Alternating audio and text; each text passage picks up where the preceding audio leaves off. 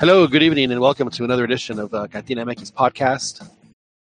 It is Tuesday, January 25, 2018. Glad to have you with us. My name is John Jagoot, your host here at the CantinaMX podcast. Weekly chat about the world of soccer with a focus on Liga MX, but we touch all topics here on the Liga on the CantinaMX podcast. So we're happy that you guys are joining us now live on YouTube. And also happy that you're listening to this downloaded version from the podcast center, which you can do at iTunes and also at Google. You can follow us on Twitter at Cantina_MX, CantinaMX_pod. On Twitter, of course, like us on Facebook. And if you can subscribe to this YouTube page that you're listening to right now, you'll be notified as to when there is new content on the page. Well, we have a big show to get to tonight. We are waiting on our guests from Pancho Villa Army that are going to be giving us the lowdown at what from Pancho Villa Army next week in San Antonio as Mexico gets ready to play their first friendly of the year against Bosnia and Herzegovina. So they have to play two countries at once next week in San Antonio down at the Alamo Dome. And we'll also be talking to Daniel Feuerstein tonight. He's a friend of ours, lives up in Long Island, and he was for Metro Stars and the Red Bull team, Red Bull New York, in the New York area. And, of course, he is one of our contacts, someone that we'd like to talk to when it comes to matters of U.S. soccer. So he'll be joining us a little later this evening as well. Of course, we're going to talk about the big call-up, the big list today. Can't forget about the big list and get the pearl clutching out after we talk about that. And then we'll finish up with a little Liga MX because we've had results this week. There are some fans that were certainly puffing their chest out after this past weekend's games. I know that some fans more than others, it seems like. They do always come out of the woodwork when their team wins. We'll talk about that here on the CantinaMX podcast. But before we do all that, we have to introduce our panel that joins us. And right now I am being – it's not fair, frankly, that they're just the balance of Callies that we have on the show. It's teetered once again to the California way. So there's two Callies that are on right now. One in Escondido. Daniel Preciado joins us. Daniel, how are you? Doing good, John. You sound a bit somber, man. Is this because Pumas landed themselves on L'Equipe's worst jerseys of the year? That is frankly, well, it's French, so they. I mean, including Leon's jersey, I can get it. And I'm surprised that Santos didn't make it with their huge Soriana, but I think going with changing the color scheme maybe helped. But it's funny because last year some publication had thought that the Pumas had the second best the best looking for uniform in the entire planet. So I'm assuming really how much can? Well, yeah, of course not. I mean, but that's what I'm saying is that Pumas' uniform is always very nice. I mean, how much can you change the Pumas? You're basically just changing. Right, or the shirt. That's all you can do with a Puma shirt. If when they start messing with the actual Puma itself, then we have problems. But so I mean, to me, it's just a very classy. It's just a very classy uniform, and they were doing homage to their college football team. So if France football, whoever it is, doesn't like it, c'est get mais va te faire. Yeah. Anyway, yeah. So good to have you on, Dan. I know you're one of the ones that are puffing out their chests. Just a bit. Your Santos, not only did they win over the weekend in the Liga, but then they stomped all over Toluca in Copa MX. Dan, you've had a 2-win week. Your medium shirt proudly this week, Dan. Yep, I'm greasing my belly to slide into that medium. Wear it proudly for a change because last season I was just getting shakes of the head. Season was the season for the double X. But I mean, like I said, the stain, the Chepo has lifted. The ship has righted itself. And yeah, it looks like they're in a good position to make Liguilla this season. You are bringing it, Dan. You are bringing Wait. not only the good Santos talk, but the anti-Chepo talk at the same time. I have to Good jump stuff. in there, John. I Good have stuff. to jump in there because Joel that's my Aceves point. joins us also from California. Joel, how are you, sir? Yes, sir. He's attacking my gallo right there, man. He does it to my gallo too. Now that I think about it, he gives Tuca all sorts of lip too, Joel. So he is.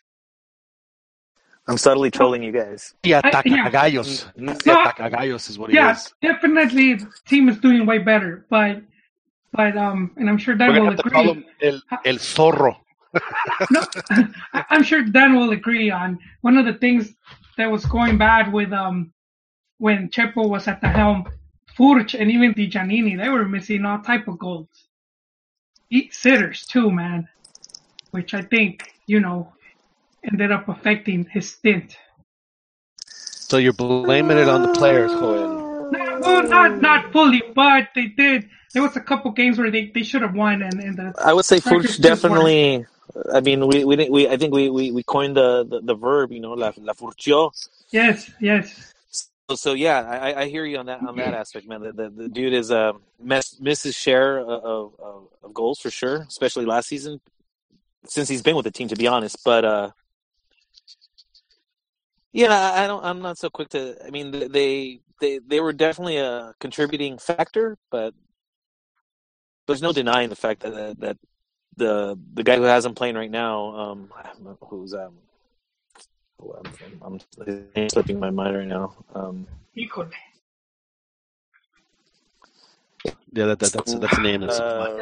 It's Robert Rivaldi or something like that. Either way, he's had a team play infinitely better than what Chepo had them doing. So I'm just giving you a hard time about Chepo. I'm just happy the team's playing. Roberto Siboldi is the Siboldi. Was that the goalkeeper, Robert Dante Siboldi?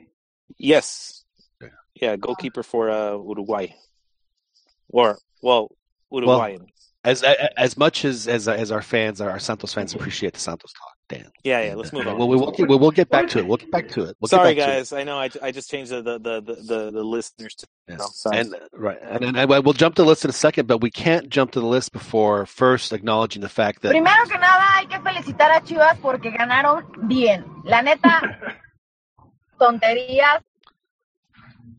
Good win, Joel, in Aguascalientes, in Necaxa, with a nice crowd. Obviously, Cálido Chivarmanos were there in force to provide moral support for Chivas, and they got a big win. A good goal from their fichaje flamante, Neros, and Schneid and La Chofis looked good again. He's lost wits, and then of course he was rewarded by not being called up, which I'll talk about in a second. Now I want to ask y'all both a question. I'll ask Joel a question first. We'll talk about Chivas, and I'll throw in my Chofis question. But Joel, you as a Chivas fan and seeing the way that they play, the way that they're capable of playing, beating a decent Necaxa team. I don't know about decent. Could there possibly be? Is that really like a bit of light I'm seeing at the end of the tunnel, or are my eyes playing tricks on me? I don't want. First, Necaxa is one of the worst teams in the season right now. Only one goal in 3 games. I mean, if there was a team to beat, that one was it. Dude, the season is 2 weeks old. 3 weeks. John. Whatever. Well, 3 weeks after this game. Yeah, but I mean, it's not like. But I mean, if you can score a goal in how many minutes is that now? Well, Cruz Azul has scored one. They got off the anyway. No, but please continue bad mouthing your Chivas. Joel, honestly, if you. Yeah, I don't know why you're stopping. If there was a country song that I would use to describe your relationship with Chivas, song, if loving you is wrong, I don't want to be right. That is your country and Western anthem from your relationship with Chivas. I agree it's only 3, but we're talking about short season here, so a lot of times this adds up, where a slump could put you in a very bad place. Look at Chivas, we were already talking about crisis. So could we say crisis averted? I think one of the real tests is going to be when they host Monterrey. I mean, I think that's one of the games to see how well the team is doing.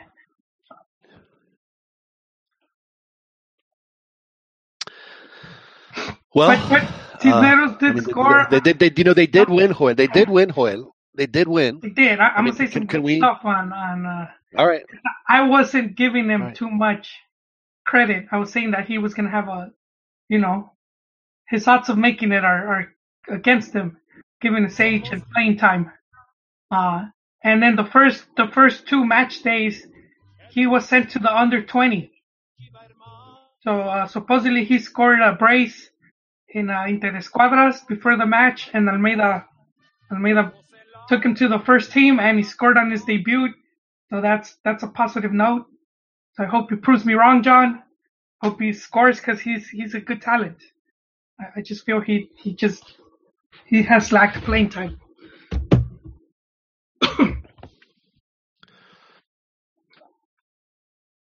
Okay. I was pretty excited about it too. I got it. Obviously, that's I'm partial, but product, right? So my question for La Trophy, I know that La Trophy says that he's trying to get away from he's a guy that is not Trophies anymore. His name is Javier Eduardo. The name is Lalo, right? So call him like Ha, right, and then Lalo, and then Lo for his last. He could be El Calalolo.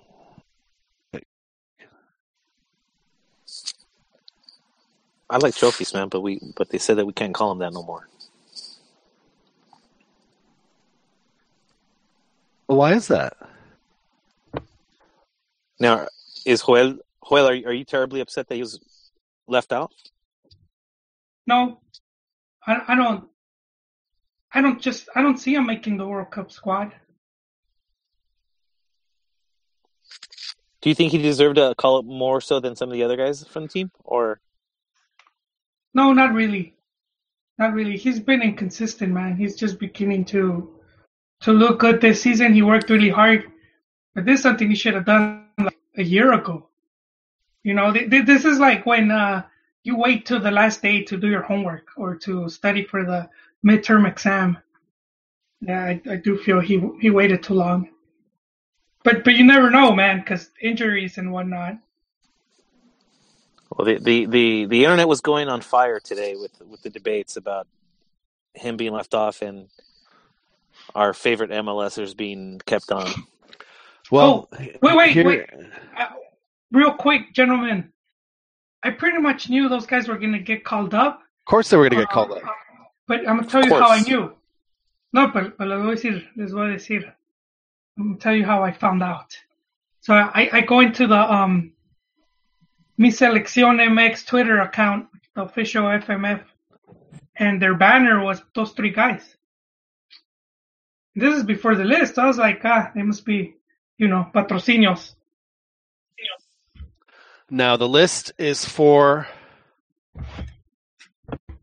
that's coming up in San Antonio next Wednesday on the 31st of January of the year. Now, me personally, I think that this is a prep list, not a let's see what some guys can do.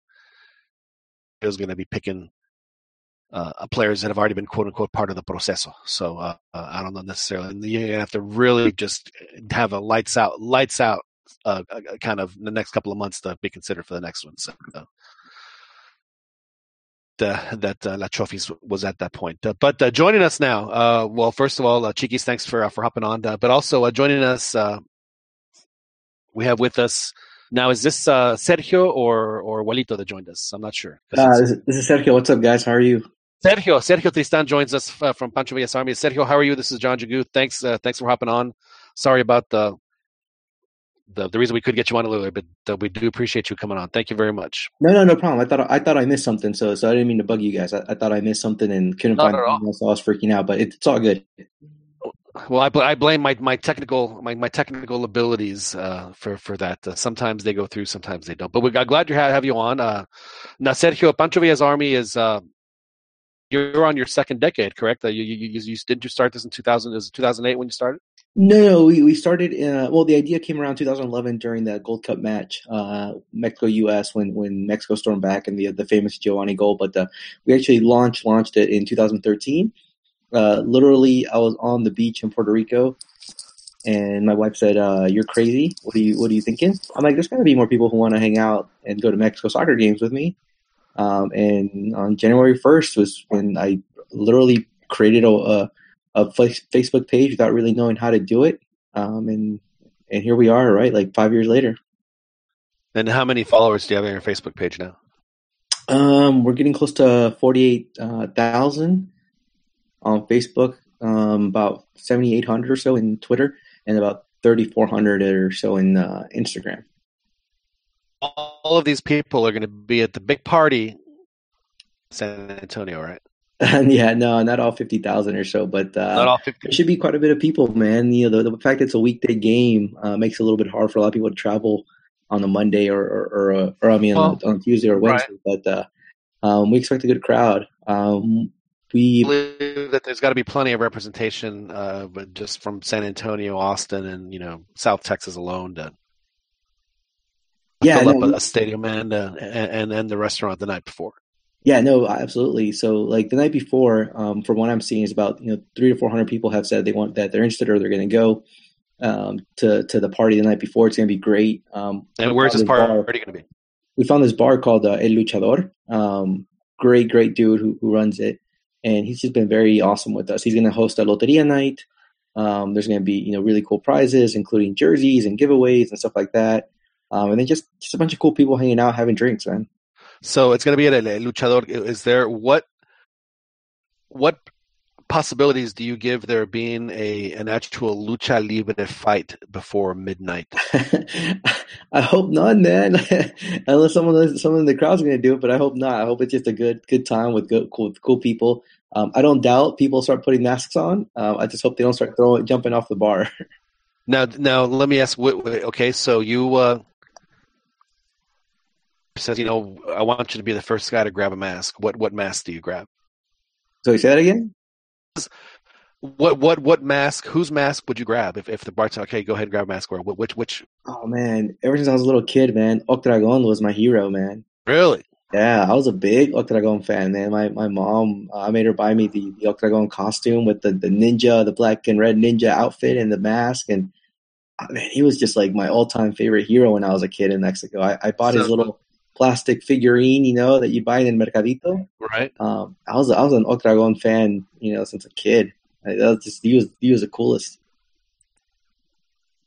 It's a very interesting answer. I'm old school, and I will ask the panel this question as well as we. The guy, because I'm probably a little younger or a little older than y'all, and when I was a kid, Santo used to make movies, and image of the Santo that I cannot get out of my head is him sitting in first class on an airplane in a suit, wearing his Santo mask and going into Bond movies in Santo. They were fantastic, dude. Yeah, you see a lot of those photos, and those were classics, dude. And then how many folks are you expecting to be sitting in your section there at the Alamo? Yeah, our section looks to be about 320. So decent size for a weekday game. So yeah, I mean, we think it'll be pretty cool. The only thing right now is that we're having a little bit of trouble with the stadium security regarding drums and stuff like that. But we've been there plenty of times, and we've always been allowed to have drums in the tifo. But just every year it's something new. Every year it's a different person who's in charge, and so we just got to go through the process to make sure we get that stuff in. But we don't expect. I'm well aware of dealing with the Alamo Dome. I have I've done events there. It's I understand that completely. And But drums no drum, tifo no tifo, man. We're gonna see the selección play, and it'll be a good time, and hopefully they win. And do you all have a? I know you don't want to give it away, but do you have like any kind of special like tifo surprise that you're going to unveil? So not for this game. We are working very, very hard for the Santa Clara game and for the Dallas game. That's coming up in March. So those are the two games that we're really going to focus on for our tifo. And I think you guys will be impressed. I think with this one we're going to do. We're just trying to decide between one or the other. Our traditional, green, white, red Mexico flag with Pancho Villa on the front, or our San Antonio come and take it all red tifo, which both of those we've done in San Antonio before. So we've done one of those two. But yeah, I think the new tifo, because man, those things are hard to do. The two new tifos will be displayed in March during the FIFA dates. Is what we wanted to focus on. You got to sew together to make those things. Man, you don't know how many like our abuelas quit on us, dude. Like at the beginning, our abuelas were all about helping us. Now our abuelas won't help us sew anything. So now it's us. Is it huelga de abuelita? I can just see the little. They're probably like knitting the little black and red flag that they're going to hang on their. Make a little tea cozy of the. I know, man. Of the black and red flag. Black. Well, now I do. I don't want to hog all the questions here, so I do want to open up. Line. I noticed that Rigoberto Ayala joined us. Rigo, good evening. How are you, sir? How are you, sir? I'm irate in New York. Go ahead. No, we'll talk about that. I know you want to let off some steam. Now before we do Rigo, I do just to make you feel a little better, if you don't mind. Here we go. All right. Sure. Rigo, do you have any questions for Sergio? No, not at the moment. I don't. Anybody else? Any questions for our friend Sergio? Are you going to be going to Russia? Yes, I am definitely going to Russia. I am looking forward to hanging out. Man, everybody who went to the Confederations Cup said it was amazing. Like their infrastructure is ready to go. Like everything looks really cool. I can't wait. How are your flights? Have you booked your flights? I booked everything in one big package. So I don't really know, but I mean, I just booked everything together. And you guys sold packages as well, right? And right. Have you sold your allotment? So like we didn't run a package per se. Like Pancho Villa Army, ran a package, but we got with FIFA and their official FIFA agent here in the U.S. And we said, hey, we just want to make sure tickets are together. Because everybody wants to, fly on their own schedule. Sure. Everybody wants to, stay in different hotels. Everybody has different opinions of what they want to do during the day. And so we were trying to find a way to get only tickets. And that way, like our goal really is just to sit together. And so FIFA said they would work with us, and the retailer here said they would work with us. And so what we did is we set aside tickets for every Mexico game in the category 1 and said, okay, guys, we have 2 months to put the initial deposit, and then the final deposit will be due in December. And we worked directly with FIFA on that. And then people just got their tickets, and then everybody else kind of figured out their packages on their own, right? Or their accommodations on their own. But yeah, we did it through FIFA, officially through them, so we weren't dealing with any other third-party vendor. We just said, all right, tickets only. That's all we want. We want to make sure we get the best tickets possible, and then everybody else can do everything else on their own.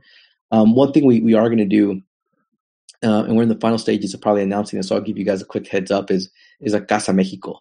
So we're gonna partner up with some really cool people and make like a central focal point in Russia and Moscow, where people can go who are Mexico fans, whether or not you're Pancho Villa's Army followers or whatever. Just come, Mexico fans. There'll be food, there'll be activities, there'll be bands and entertainment and stuff like that. And information, more importantly, how do I get to whatever town, right? And a place for link up. Who wants to travel? I got a rental car, that kind of stuff. Exactly, right. So we expect to make the major announcement, with press and everything in the next, couple of weeks or maybe the next month. But it'll be a cool focal point for people to kind of drift to and really find other Mexico fans and just keep the party going while we're in Russia. And have you been boning up on your Russian? Can you please let everybody here on our panel, on our podcast, know how do you say in Russian? Vodka. Okay, so just vodka. And then the hand signal. Vodka, and then the hand signal. And I think that should get me to where I need to get. That certainly will probably work for you. Are you planning any in Europe before heading over to Russia? I mean, are you going to follow the team for the? Just like you guys probably heard, the England game was like really interesting to me, and I thought, man, I think if Mexico plays England in London, that would be amazing. And so they did prior to the South Africa World Cup, which they actually did play. Right. And so I thought it was really going to happen, and then that kind of fell through. The people who went to the conference, they kind of released that Denmark was going to be the final game in Europe, and that looks interesting. So I'm kind of looking and seeing if the wife will sign off on it, and go another week and a half early, and start my whole party a little bit earlier. Because it won't just be. I guarantee you they'll have more than just Denmark.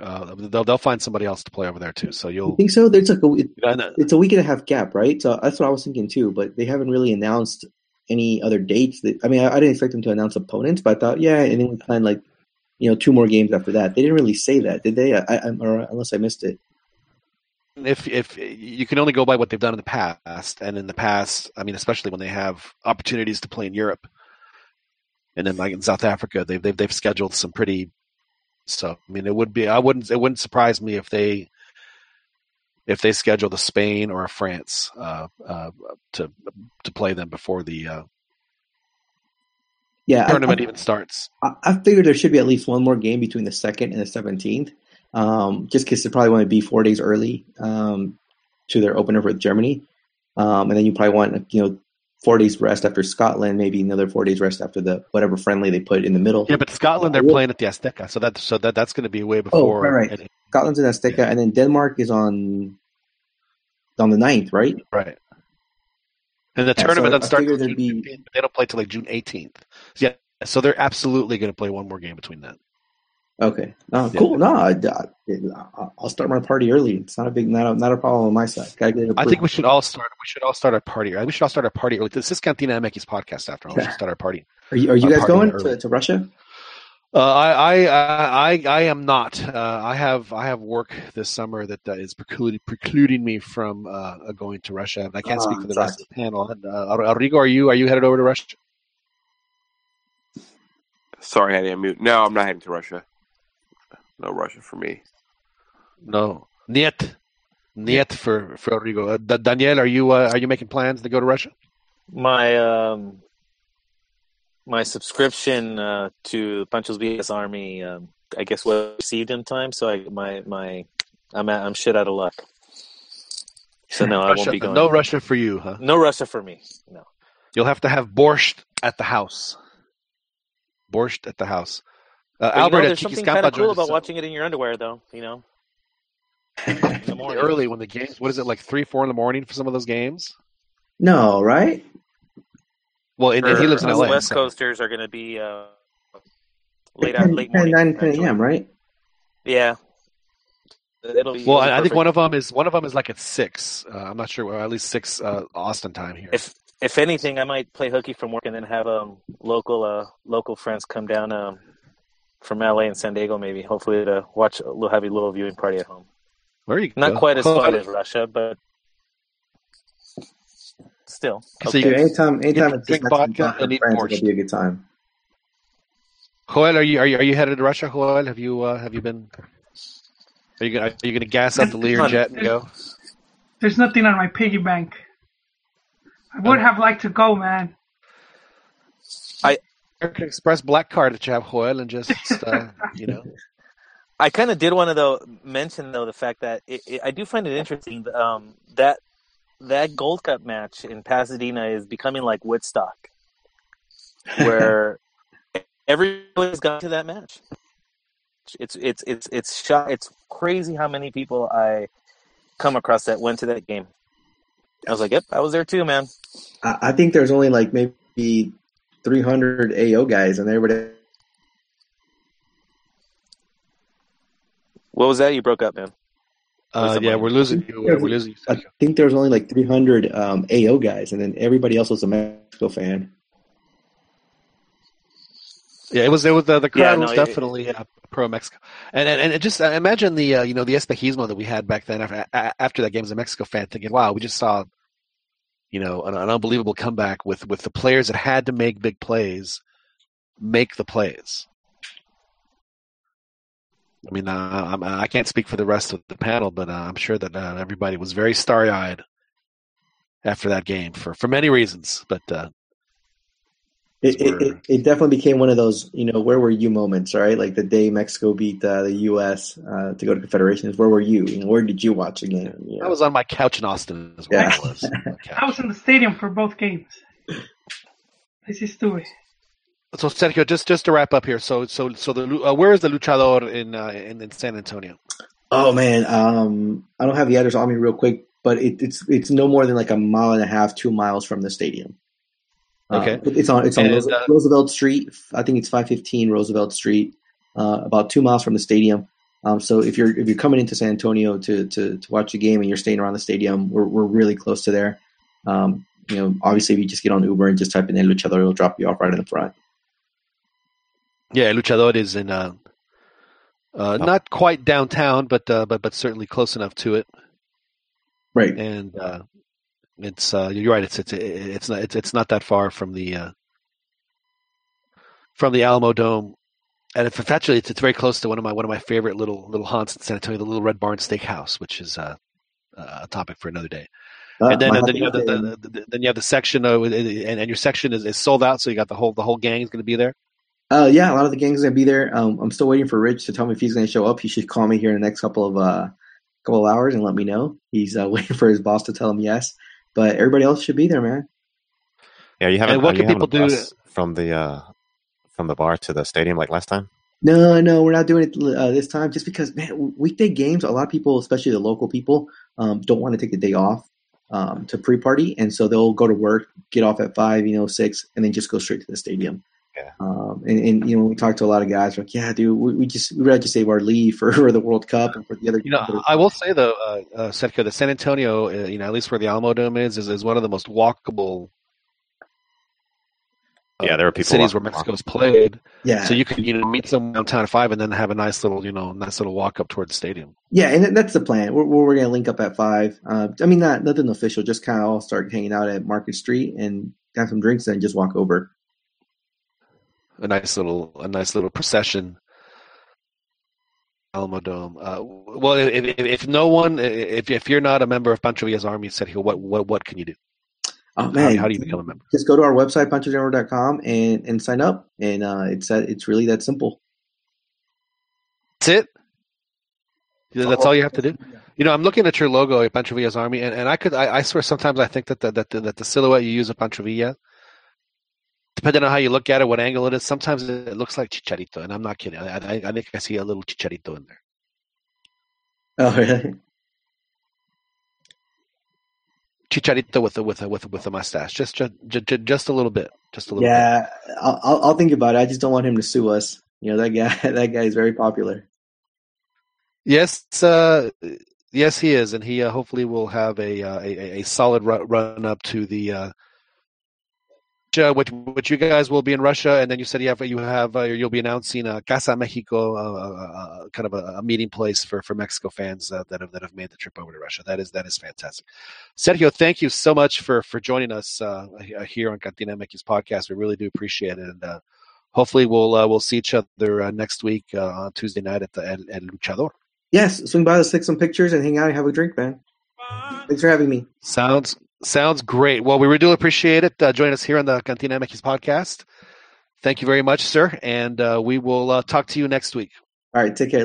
Send me the link when it's up, and I'll retweet it and everything. Absolutely. We will do that. Thank you, Sergio. Bye. Thank you, guys. Later, man. Thanks. Sergio Tristan joining us from Pancho Villa's Army. He lives here in Austin. Is going to be going down to San Antonio. I'm very super easy jealous. Game. A very easy game. Well, they're going to. Do you think that there'll be another California Dan before they leave? Their American despedida and their Mexican despedida. No, I'm just jealous that they're. No. But All right. There'll be other World Cups, I suppose. Well, before I get Daniel on, Rigo, is there anything you wanted to say? I'm going through like 7 stages of grief. I was really irritated earlier today. Now I'm kind of just tired. And like I feel defeated as a man, as a fan. But for me, I'm just tired of this coach, and fed up. With every time there's a call up, him calling up guys who don't deserve to get call ups. Maybe that's the wrong terminology. Maybe not deserve, but guys who aren't at their best. Would you put Alanis in that list, Rigo? Yes, I would put Alanis in that list. Oh. I would put guys like Chaca Rodriguez on that list. Jürgen Damm, who's likes to flee the law. And guys from the MLS. And this isn't just about trophies, because I mean he's having a really decent 3-week stint so far. But there's other guys. There's Baca from Cruz Azul. There's Luis Montes. There's the kid from Toluca. I don't remember what his name is, but he's a striker. Dude, he scored 1 goal. But he's playing well though. Well, that's fine. That's fine. But the point is that they're. I mean, again, they're going to be playing just crazy lights out for them to be considered. He's got his guys, and he's getting ready. You know how meticulous he is. But the other thing is, if you already know that you're going to take the MLS guys to the World Cup, then why don't you just bring a whole Liga MX team? Because he wants to see how they are. We'll talk about all that. We'll talk about all. I know that there's a lot of people that are very, but we do need to get to some other topics because joining us is a friend of ours from Long Island. Joins us who has his own podcast that he's been doing for a long time. Forest Against Fire, which is fantastic. Occasionally, he lets me come on the show, but we do appreciate having him on. Dan, how are you? I'm doing great, John. How are you doing? Video camera, Dan, if you want, if you don't want people to, Why? We do this is more of an. I'm not a luchador. I'm not a luchador. No. You can keep your mask. You can keep your camera on. We prefer not to, but if you want people to know what you look like, then that's quite all right with us. It's fine with me. Well, look, fame and fortune. There's nothing I can do about it. But anyway, no, I'm just joking. Well, thanks for joining us, Dan. Now I know, Dan, that you went down to Philadelphia last week to the coaches convention, and you went to a couple of events. Well, first of all, why is the coaches convention so important in U.S. soccer? I think the coaches convention is important for U.S. soccer because everyone, and let me just say this, it's not just coaches from the United States, the collegiate coaches, the high school coaches, the professional coaches. It's also from around the world. I've seen Bermuda, pardon me, from Bermuda national team was there. The Haitian national team is there. Coaches, of course, from all around the world. You have, Celtic comes over and tries to get kids to come to Scotland to do the Celtic way. Or if you want to head over to Cary, North Carolina FC of the USL, there is just so many things there to do with, of course, coaching methods, joining academies from within the United States, probably also Mexico. I would assume there would be some clubs from Mexico that does come to these conventions to share knowledge and have discussions with coaches that they never probably talked to before and from different parts of the world. I mean, as you guys know, the Dallas Cup that happens over where FC Dallas plays, the international tournament, of course, for the youth clubs like Club America. Also, I actually worked Dallas Cup last year. It was it is absolutely quite impressive. Yeah. Now it's also a big. So it's like the one big join up for a lot of the important people in the world of U.S. soccer, which Absolutely. is why they had a lot of breakout sessions where they had the some of the presidents. Now, did you get a chance to see any of the candidates speak? I did see Eric Winalda speak, and let me just say this. I thought Eric Winalda, I did miss a little bit of the beginning of it because I was just finishing up. I cover the New York Red Bulls for SB Nation's Once a Metro. So, of course, they, just like the NFL draft, the NBA draft, you got to get the collegiate players that get drafted by the Canadian American clubs in MLS. You got to get the information and just finish up the article. But I did catch majority of Eric Winalda's time with Alexi Lalas from Fox Sports. And let me just tell you, Eric Winalda, maybe in the past, he could probably go off the cuff, shoot his mouth off. But let me just say this about Eric Winalda, for sure. He has passion for the game. That is without a doubt. Eric Winalda has passion for the game, and he really set the lines of how he wants to run U.S. soccer after, of course, being eliminated from the World Cup this coming summer in Russia. And I've heard bits and pieces from other candidates. Kathy Carter has been more elusive than others. I think Cal Martino has done a good job with where he wants to go if he wants to become president of the U.S. Soccer Federation. Paul Lapointe has already rescinded his candidacy, so he has stepped down from the race. Hope Solo, and let me just say this, it doesn't matter to me if it's a man or a woman running the federation. I don't care. But I want to make sure that they have the knowledge and the ability to go out there to seek true change after what happened in Trinidad and Tobago this past October. What happened in Trinidad and Tobago this past October, Dan? Would you mind refreshing our memory? Yes, I can. They basically thought it was going to be a cakewalk. Our players, the ones that did not care, they thought they're going to just walk on that pitch, regardless how flooded the corners were or the running track. And they thought they could just walk in there and, treat the Soca Warriors like they were nothing, like they were beneath them. And it is a real shame, a very, very, very real shame to see those players that are not Christian Pulisic, who, he tried his best. He tried his best to get the team going. And even though he pulled one back early in the second half, the truth of the matter is this, is that Josie Altidore and Michael Bradley, and I believe those are the two players that all of a sudden showed their arrogance for no reason whatsoever. There has been an arrogance with our players for no reason whatsoever, and they got what they deserved, to be honest. The U.S. is a lot like Mexico in that sense that Go ahead. They're not good enough to be that arrogant. Yeah. Yeah. Yeah, exactly. I don't want you to go off on it. I was, why not? I was kind of goading you into that answer because, around here that game, of a lot of, we have a lot of fun with that game. I know that's fine. Listen, look, you've got every right to have all the fun with that game. You guys go ahead, and I don't blame you. In fact, if you want to pass anything from the bar over my way, and we'll have a couple of shots together, you guys go ahead and have as much fun as you want, because the truth is they disgraced themselves, and that is a shame. Wow.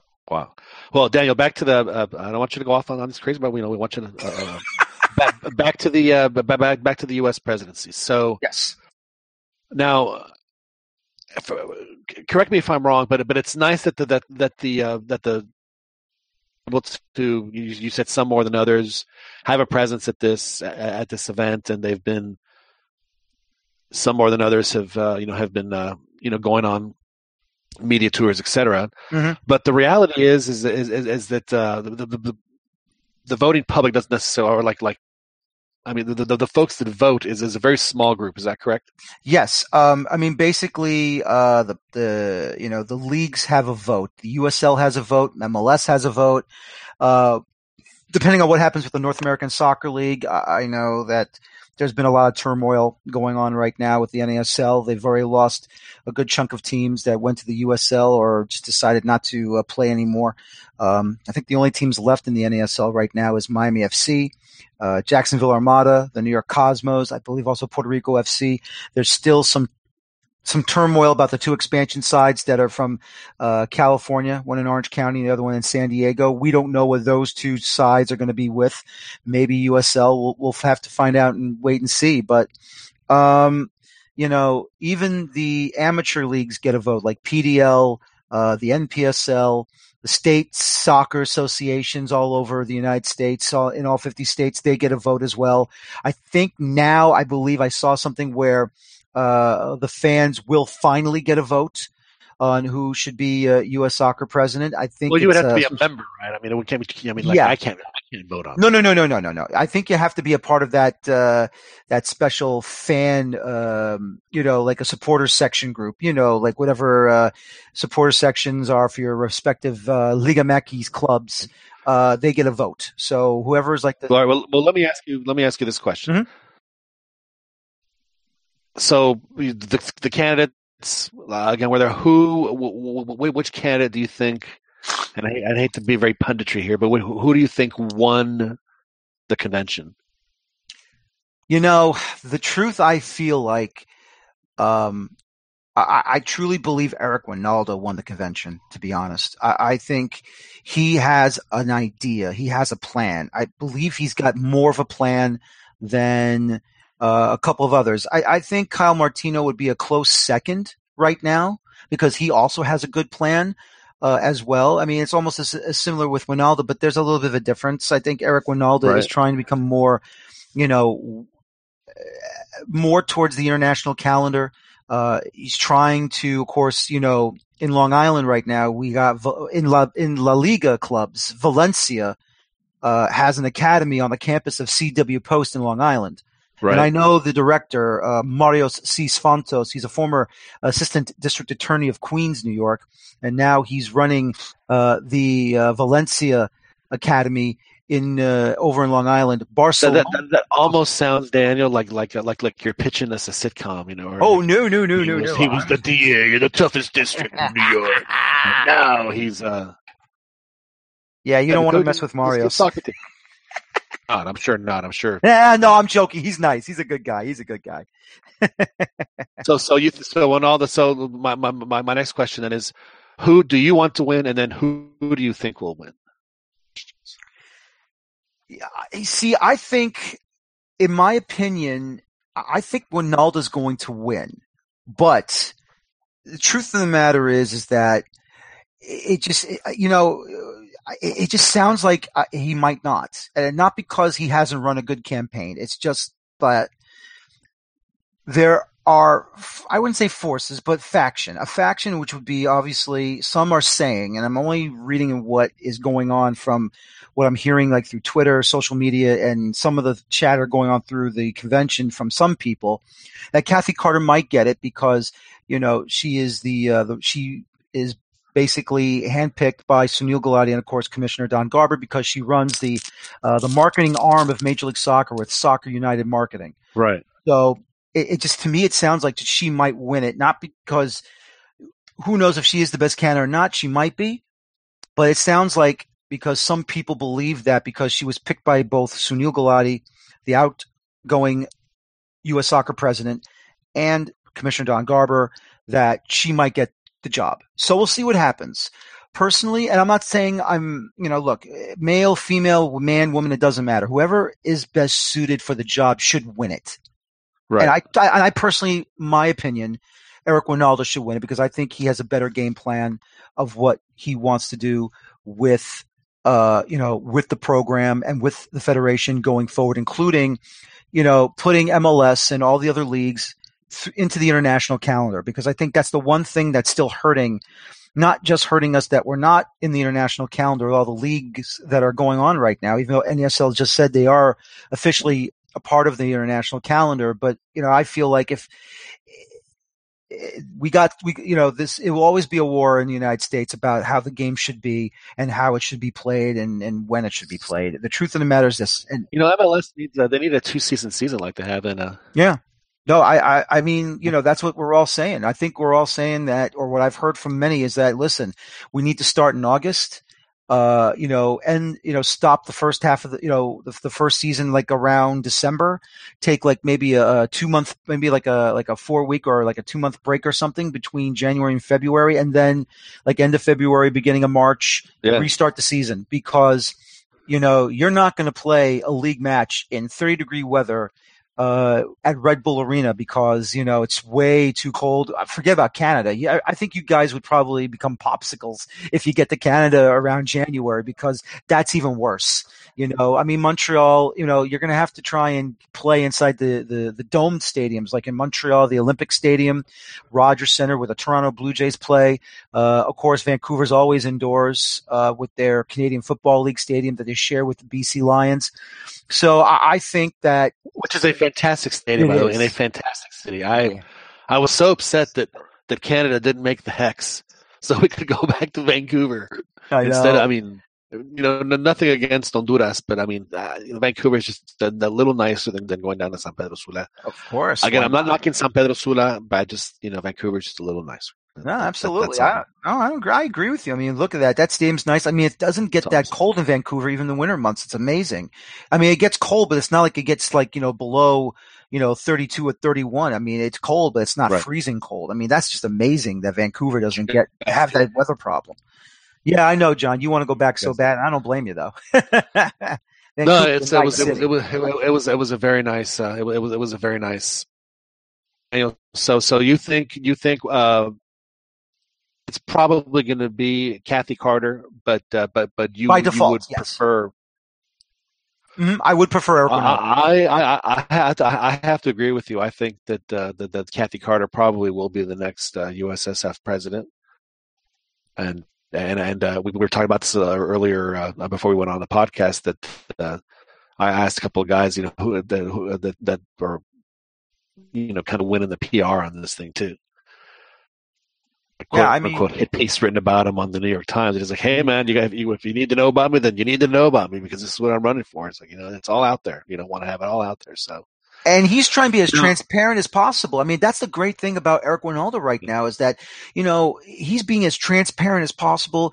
Okay. Who's backing you? Who's your donors? Okay. Here's this guy. Here's that guy. No, that guy's not my donor. But, I think he said Carlos Silva, who owns Miami FC in the NASL. He's one of his, people that's funding his candidacy to become U.S. soccer president. I mean, he wants equal pay for the men's players and the women's players.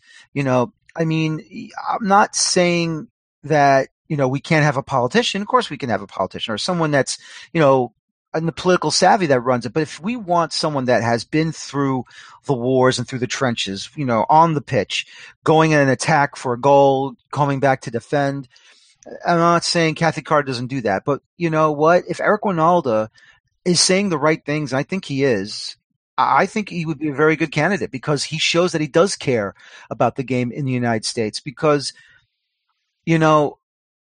I think we've lost our way. And I'll tell you what's going to happen. Big time. The USSF is kind of in a crossroads here, and I'll throw this question out to the panel. If they pick Kathy Carter, which they will, but I still think that she is certainly the favorite. Mm-hmm. Then the USSF is going to show that that they care more about making money. Mm-hmm. A player like Ronaldo or maybe a Martino who understand that the only way to get better is they have to grow the game, as organically as possible. They have to plant seeds. Exactly. If they care more about the game, then they'll pick one of those. So mm-hmm. You'll know where USSF or that's like, I can't say, I have to say 3 S's in a row. United States Soccer Federation. That's right. Right at the end of this election. That's right. And you're right, John, because that's the thing here. We're not saying that we can't make money. But the point is that if we want to win a World Cup, if the United States, if we are the first CONCACAF nation to win a World Cup, I had to throw that out there, gentlemen. I apologize. But if we are going to be the first nation out of CONCACAF that's not from UEFA or CONMEBOL to win a World Cup, and if Mexico does it first, of course, my hat's off to Mexico. But the thing is this, if the U.S. Soccer Federation wants to be the first nation out of CONCACAF to win the World Cup one day, then, we can't go back to where we've been going since the league got started. And we are at a crossroads. We have to go organically. We have to change things up because there's a lot of issues right now that's on the table. And what most of the people, the USSF wants to do is remain as is. If that happens, barely qualifying for a World Cup or barely getting out of the group stage, if we do qualify for a World Cup, is not enough. Right. Eric Winalda played. He actually played in Liga MX for a spell. I know he played for León, and Landon Donovan is now playing for León. He had his initiation. Joel, did you see his initiation this week, Joel? Landon Donovan. Yes, I saw it. That was cool. Did you see that? Joel Aceves joins us again. I see what? His initiation? His initiation at León. He had to run through the line and. Oh no, I did not see that. No, I just saw that one. It looked like a Photoshop with some guy with like a fro standing behind him. Right. And it looked like he had like a ponytail. Yeah. So what was this? What was this initiation? He just had they just ran through. I think he got like smacked in the back. Real harsh. Okay. Wasn't like Kevin Bacon in I didn't know teams do that. Is that like they had the cameras thing, on, so maybe they just did it for the cameras. All right. Yeah, but I've seen them do it for like birthdays and stuff too. Just a weird little thing. No, Joel, have you been following the USSF presidency? Did you feel they're going to go business or sport? I don't know. I haven't been too closely. But I feel that they're not as bad as a lot of the stuff I see on social media where they make it seem that the U.S. is doing or not doing as good as they should. I feel they were a bit unfortunate with the whole missing out of the World Cup, but I think they've done pretty good just to be able to be on the top 20 in the short amount of time that they did it from like 90. Italy 90 up until now. It's I don't think we give it a lot of credit, especially because we say it's from CONCACAF, but there's not that many teams that are consistently rated top 20. Exactly. Especially for that long, as long as it's been since 90 up until recently where they failed and it happens, I mean, with Mexico we came very close last qualifiers, but you see big teams also miss. You had Italy just recently. So I think it was unfortunate, the whole thing with the qualifiers. Even the last game, those two goals, man, goals, and then the one long shot.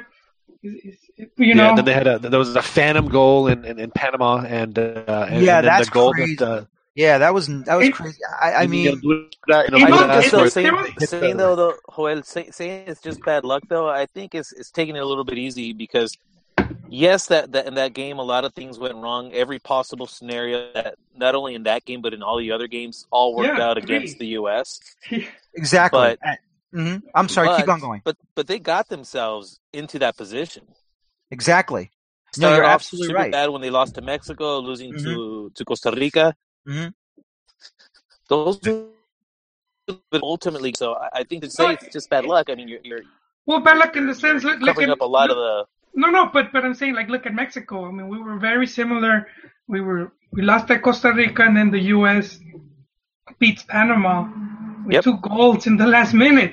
I mean, that was lucky for Mexico, and unfortunately, the U.S. missed that luck. Well, let me say this about what happened last cycle and this current cycle. Even though we're going to have the World Cup this summer.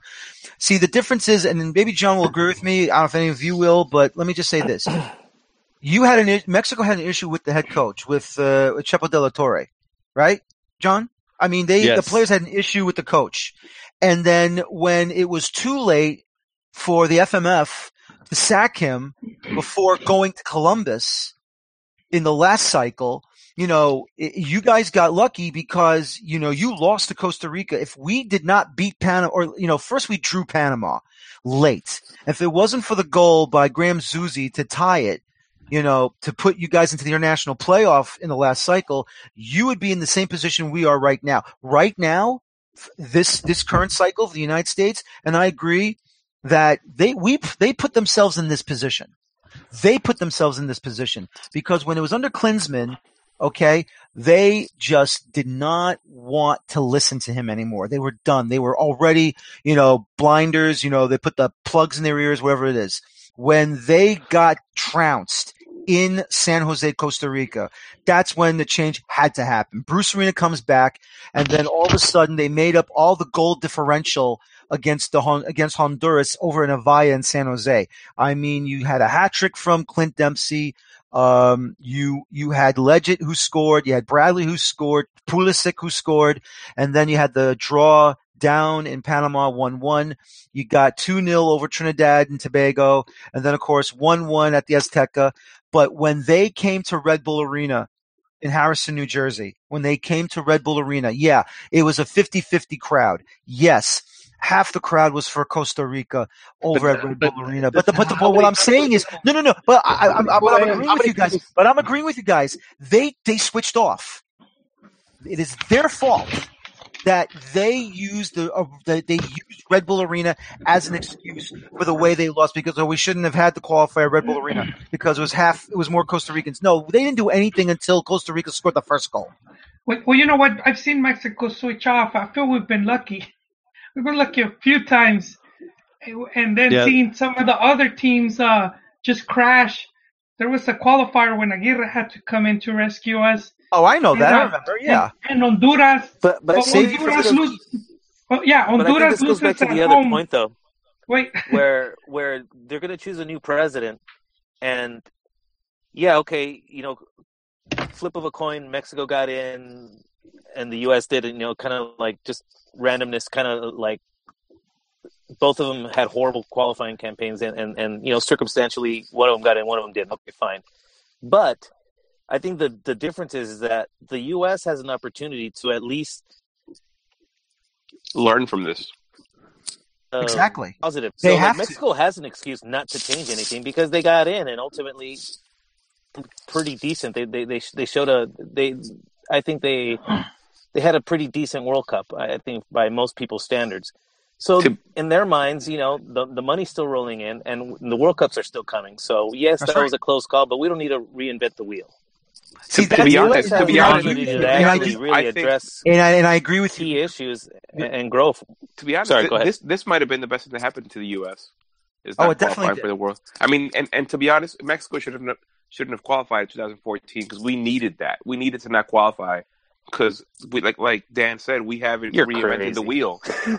No, Mexico needs it. Mexico needs it. Hell no. Mexico never learns, man. They still haven't learned. Yeah, Mexico doesn't learn because in Mexico's mind, the objectives are met because they care more about the money than they care about the advancement of the team. Yeah. I don't see anything changing for the U.S. If they hadn't made it in 14, then things might have changed. I mean, Mexico missed 74. Rigo, I agree with Rigo because that's the truth. Because if it wasn't for, listen, if Panama would have beaten the United States in that final game in the hexagonal, you guys would not have made it to Brazil at all. And not only that, when it comes to luck, I mean, there were 3 different things had to happen for the U.S. to lose, and all 3 of those things happened. So exactly. The luck was totally different. Including a phantom goal. We'll call it the phantom menace goal. I think it's an exaggeration, though, that ever since the U.S. failed for the World Cup, there's been all this talk about slipping through the cracks, all this talk about corruption, not getting the the Hispanic players or the non-wealthy players, whatever you want to call them. And it's just over and over. And I think it's just because there's so much so many people upset over not going to the World Cup. I don't think there's nothing it's good. It would have happened for Mexico if they would have lost. There would have been some good motivation for change. And now U.S. is going through this. But I don't see, they're going to do a lot of change and a lot going to change from up top. But I think what failed the U.S. is their talent. They had a dip in talent. Exactly. And I'm not disagreeing with you at all, Albert. I'm not disagreeing with you at all because it's the talent. And it's not so much it's just the talent. It's the veteran talent that got too arrogant for no reason whatsoever. Something has happened with Jose Altidore. Why? I don't know. But something's changed within him, and I don't know what it was. Michael Bradley, the same thing. The mentality, and this is how I view it for myself. And I only talk about, what I want to see, how the American players are. If you have the quality, that's fine. But you need to have the mentality to go out there and to perform at the best of your abilities, to go out there and just, score as many goals as possible if you can. But you have to have your head screwed on right. And somewhere, somehow down the line, I don't know what happened. I don't know when it started to happen, but some stupid reason that our players and our veteran players, they got too arrogant, they got too big for their own britches, and they just found a way to slip. It's over with. It's done with. We're not going to the World Cup. They're getting older. Dempsey is getting older. They lost Donovan. All their top players, I know, were on their downhill. They're downhill as far as age, and the younger players weren't coming up. So it was just a dip in overall talent. And I agree with you with that as well. And I agree with you that as through it after this golden generation is over. I think the next cycle is going to be pretty hard for Chucky and the rest of and the rest of the guys that are younger. Mm-hmm. After Gio dos Santos and all those and Chicharito are done. Mm-hmm. So I think in CONCACAF there's teams that they're up and then they're down, they're up and then they're down. But I think the U.S. has to work on finding the right talent, developing talent too, or even developing or whatever they do. But I think it's going to be hard. There's not going to be a level of talent in the U.S., and I've said it before on here, and I don't know if you'll probably disagree with me, Daniel, but NFL and other sports just dominate the U.S. too much. Oh, no, I absolutely. No, I agree with you with that as well. The NFL does dominate what's going on. Major League Baseball is now dominant, even though they're saying that soccer, football is getting better. They're saying very soon it's going to become the third best sport in this country, which I do agree with. But, we still need to develop these players. And these players need to come and they need to be welcomed and they need to feel like, okay, you can do something here. I mean, look right now. Weston McKennie right now playing for Schalke in the Bundesliga. Josh Sargent is, I think, with Werder Bremen, I believe, in the Bundesliga as well. And we know Pulisic is with Borussia Dortmund in the Bundesliga as well. And I'm not saying we got to send our kids to Germany all the time. But the point is that, and we have and George Weah's son Timmy is also an American player, and he's over at Paris Saint-Germain at PSG. And of course, we got a couple of other young players in England. But the truth of the matter is that we got to get these kids that are the next generation, if we do have a next generation. And I like to think that these are the kids that are going to get that opportunity and hopefully qualify for the Olympics. We've missed 2 straight Olympics, the United States. Or maybe even it could be 3 or it's even 4. I've lost count, but we've missed qualifying for the Olympics. And we got to do a better job in finding these players that, not just qualifying for the Olympics, but to see where the next crop is coming from so that we can qualify for a World Cup and hopefully go forward. And I'm not disagreeing with anybody here. Your assessment is correct. Where is the next level coming? And where are we going to find the players? And it's not just, the rich suburbs. Like for me, being from New York, it's not Westchester County, Rockland County. That's north and a little bit northwest of New York City. Those are the rich areas. Long Island's also a rich area. If you go far enough towards the eastern end of Long Island. Is that where you live, Rico? No. I live in Long Island. Oh, you live in Long Island? Yeah, Where both in Long Island? I'm Where? from Brentwood. Oh, okay. Which has one of the best soccer programs mm-hmm. in the state. And I don't know how many of those players are looked at, but right. See, that's the Brentwood's had one of the best soccer programs in New York State for a long time. Yeah. there's just no money in scouting soccer players. I mean, that's just the reality. Yeah. That's true. That's very true. And I think that for U.S. Soccer, what they need to do is they need to hire someone from each state association. And in New York, there's two state associations. You got Eastern New York SSA and Western New York Soccer Association, to look at, because New York is one of the bigger states in the country, like California and like Texas. Those are the three biggest states in the country. But I think what they need to do is they need to hire one person from each state soccer association so they can scout for the national team. You know what, Dan?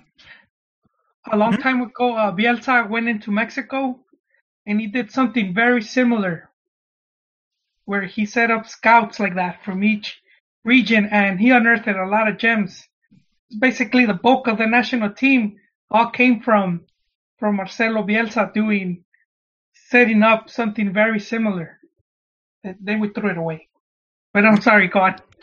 Okay, no, but I mean the same thing. I mean, look what's going on there's a power struggle going on within U.S. Soccer Federation as well. I mean, Hugo Perez, who was, a great player back in his day, and he was leading a couple of kids in a group. And I'm trying to remember the story because someone told me this story, I believe, when I think it might have been maybe Andrea Canals. I was talking to her on my show on this past Monday. I had a bunch of people on my show Monday talking about the whole Jonathan Gonzalez situation, which I'm very disgusted with, because I don't care what anyone says at U.S. Soccer Federation.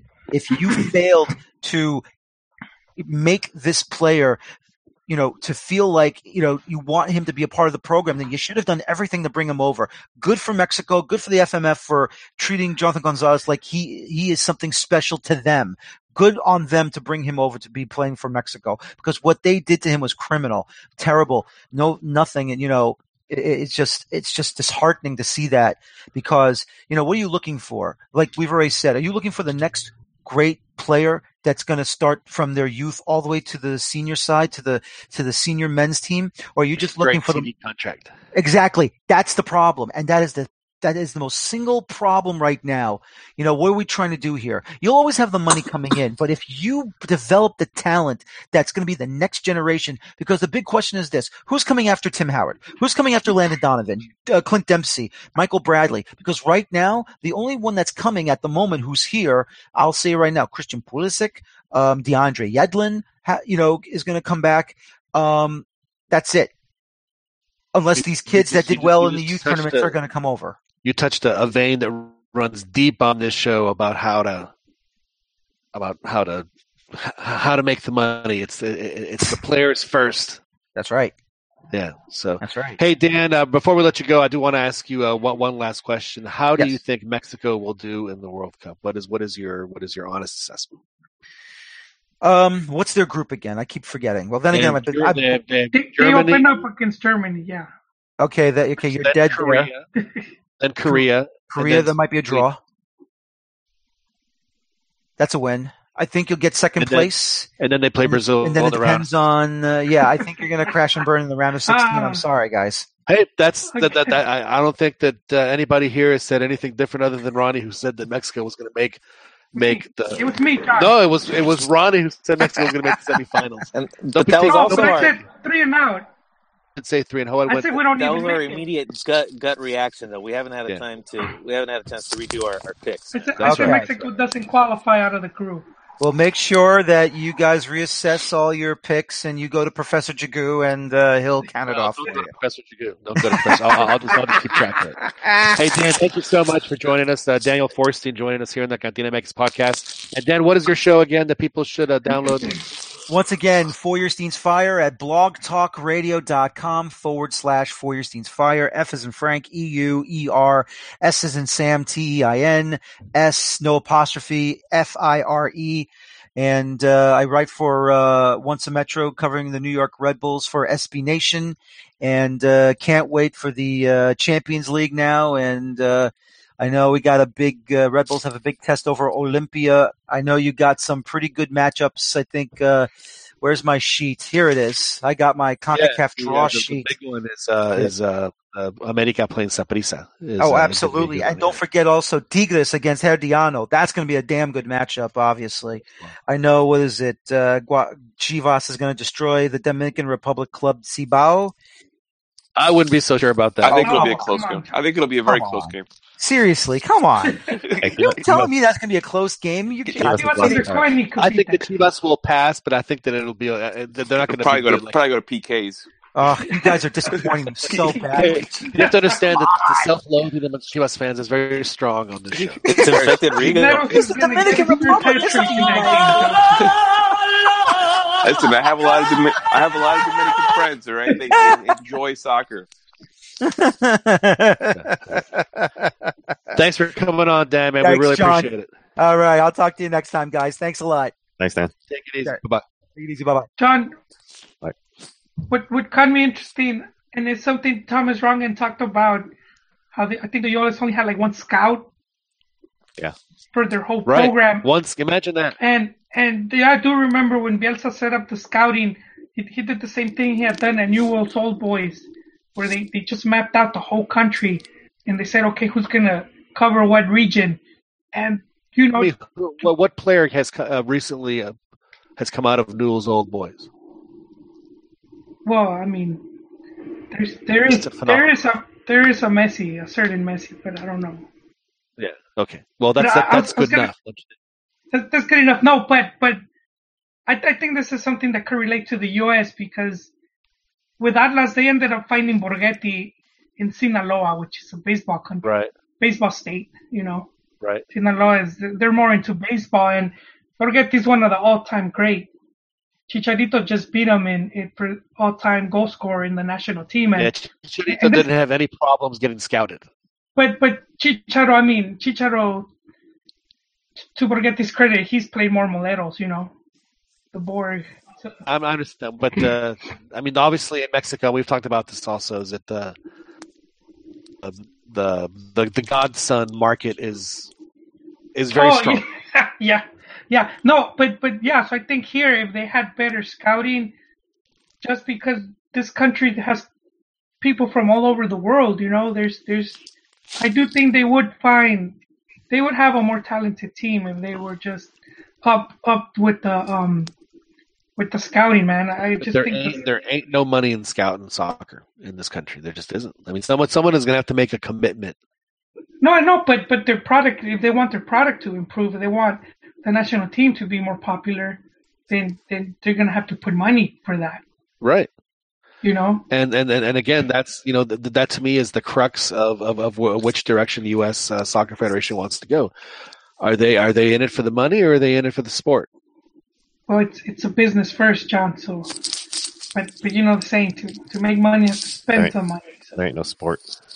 Yeah, but I mean, but do they understand that they'll do better if they invest in the sport? No, they don't. If they make the investment, it'll pay off down the road. That takes effort, John, and it takes time, and it takes talent, which they don't. The U.S. doesn't have. Well, but even with scouting alone, you would inevitably unearth more players. I mean, inevitably, it's just a numbers game. You just start finding more players, and that's. But I don't know, man. To me, they seem to be more comfortable making money. Well, I mean, are they even making money? I know the MLS has been. A lot of the clubs just lose money. So I mean, I don't. Yeah, but USSF. But they have a line of investors that are waiting to pour money in. I don't know. I think they have like a certain way that they've developed MLS, a certain culture that the U.S. national team has that I think they like. Because they don't have like the ratings, they don't have the TV contracts. I don't really see how they're making money, you know. And even the national team. Well, MLS makes money on franchise. Franchise fees. They're like how MLS they're like Herbalife. I mean, it is one of their sponsors. No, they're not Herbalife, but I mean, right now, that's how they're making money. franchise fees. They'll break even with a better TV contract or whatever's down the road. But right now, hey, before it gets too late and before Rigo has to leave, I got some points on La Trophies. Yeah. Trophy talk. Let's discuss We trophies. have to get back into mandatory trophy talk. Before you make your trophies points, I do want to ask Rigo one thing. Rigo, I have a new nickname for if you don't want to call La Trophies, how about El Jalalolo? It sounds inappropriate. What is El Jalalolo? Sounds terrible. That's worse. I think we just stay with La Trophy. All right, please. If he keeps scoring more goals, I'll call him Don Lalo. Hey, I'm gonna shout out to Alvaro Vaquero, who's on the chat. I think he's he's a Trophies fan, but so Giovanni and Vela, I think you guys talked about the game in LA, the great game where he scored that goal. I think just going off of history and off of the potential, even a old, out of shape Giovanni and Vela is what Osorio's looking at, and he thinks that is more valuable. The potential that could be there is more valuable than what Chofis has shown. Also, Rigo and I were talking about Chofis. He's only played 3 games so far. Last season he was injured, so that's not too impressive. As a negative for him. And then this is sort of not too big of an issue, but the off the field type of issues that I think Joel has talked about with La Trophies could be another thing that comes into play. And I think it also, like with Alanis being left-footed, that could be another thing. Like JCO is really picky on what type of players, if they're left-footed, if they have some certain trait. Maybe Chofis doesn't have a certain trait that he's looking for that these other guys do. So there's all kinds of things that I think, and I don't totally agree with Giovanni being called and all this stuff, and especially like Gallardo and I think Rigo has some good points, but I see some other points that go against him not being called, which sort of. I understand why he called Vela and Jonathan and Gio. Like, these are guys that have been with the national team for a long time. They have hierarchy. They have history. Me personally, I've been an F Vela guy since he said no in 2013 to go into the national team. Like, I'm. Why is that? That's feelings, but that's not play. That's feelings. No, I don't. No, it is. It's feelings. But I don't think any player is above a national team call-up. Whether his issues were or not, like, he could have expressed what his issues were he's choosing not to express what they were. He's just choosing to say, I don't want to go. So then if you don't want to go, then you don't have, then you can't come back later and say, you know what, now it's my time. You're not. There's only 3 players in Mexico's history who I think can say that. And that's Rafa Marquez, Cuauhtémoc Blanco, and Hugo Sanchez. And he's not on their level at all, at club level or on national team level. So for me, like, I wouldn't call him up regardless of how he's doing. But why do you think that happened? But going back to him, he scored 2 goals in 12, 13 games that he's played. He's not that great on the right wing. That's Vela. Obviously Gio has been over in the MLS and he's been, average for a while. But I mean, to Gio's credit, when he plays the national team, he's always given his all. But there's a lot of other guys who are just as average or aren't even going through good moments in their current career where they would be put above Chofis. Jürgen Damm, for example. Well, that's what I didn't understand, honestly. I mean, I thought that if Chofis was going to replace anybody, it would be so. Or even Orbelín Pineda. I'm not saying they're in the same position, but Orbelín Pineda has not been playing well, and he goes back to last season, and he wasn't injured, and even this season he hasn't been playing great. And and I'm a Chivas fan, and I watch him week in, week out. There's just Who else? Javier Aquino. Yes, I mean probably the only advantage he has over Chofis is that he's faster than Chofis. Hang on a second. That's the only advantage? Javier Aquino Yes. They have history, though. They have history of scoring goals and doing If well. anybody had a Rescatable Confederations Cup, you could add it was Javier Aquino. It was Javier Aquino. Yes, Not he to mention played the well work in rate, though, man. Like, that dude works. I mean, I'm not a fan, but he works harder than anybody. He has work rate. What I'm saying is, if you're going just on intangibles, it's not like he's out there scoring goals. If you're going on intangibles, the one thing that he does have over Chofis is his speed and his work rate. Well, excuse me. The thing is, but when for you're- Chofis, when is that you're he playing- does not fit with what Osorio wants to do, and that is yeah, I'm sure that's what it is. an I'm sure unfortunate it's- reality. Yeah, I'm sure that's what it is. You don't think he could fit in a similar role on the wing, just like Tecatito does? I mean, No, to me, you know where La Chofis needs to play, and I think he would do really well. And sadly, I think that this, in my personal opinion, with players that Mexico has right now, instead of this ridiculous 4-3-3, which just because I just think it forces your team to go wide, and Mexico's much better attacking up the middle. If they did a 4-3-1-2 where they had like a true Diaz cam? that can, yes. He doesn't. I mean, Chivas sometimes puts him there, and he doesn't seem as comfortable there as he does on the wing. To be honest, even the other day when he was on the wing and he gave that pass to Ronaldo that Polido scored, he just looks more comfortable on the wing than he does when Almeida puts him in the middle of the field. And I don't know if it's because he has good in the middle. I like his 1v1 skills, and that's why I say I compare him with Tecatito, because there's not a whole lot of players that have that 1v1 skill. That'd be the one reason why I would want to call him and to give him take a look, because it's him, Chucky to an extent, but really that's it. It's really Tecatito. He's really the only one capable of playing beating somebody like that. You don't know where his head is at this point. Yeah, that's a good point too. I mean, he's gone through a lot of personal issues, and I mean, he is starting to play now. So hopefully, he's not bringing in too much emotional baggage.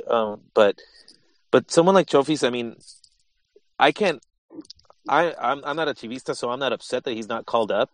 I don't think he's done a whole lot that warrants outrage. I mean, some disappointment, sure, but I mean, obviously, I think he has it in his mind. I personally think he's using all these games as how to dwindle those fringe players. I think there's a couple of spots that are left, and I think he's trying different players out to see. That's why it's not a big deal that we're not seeing Uribe, because he's going.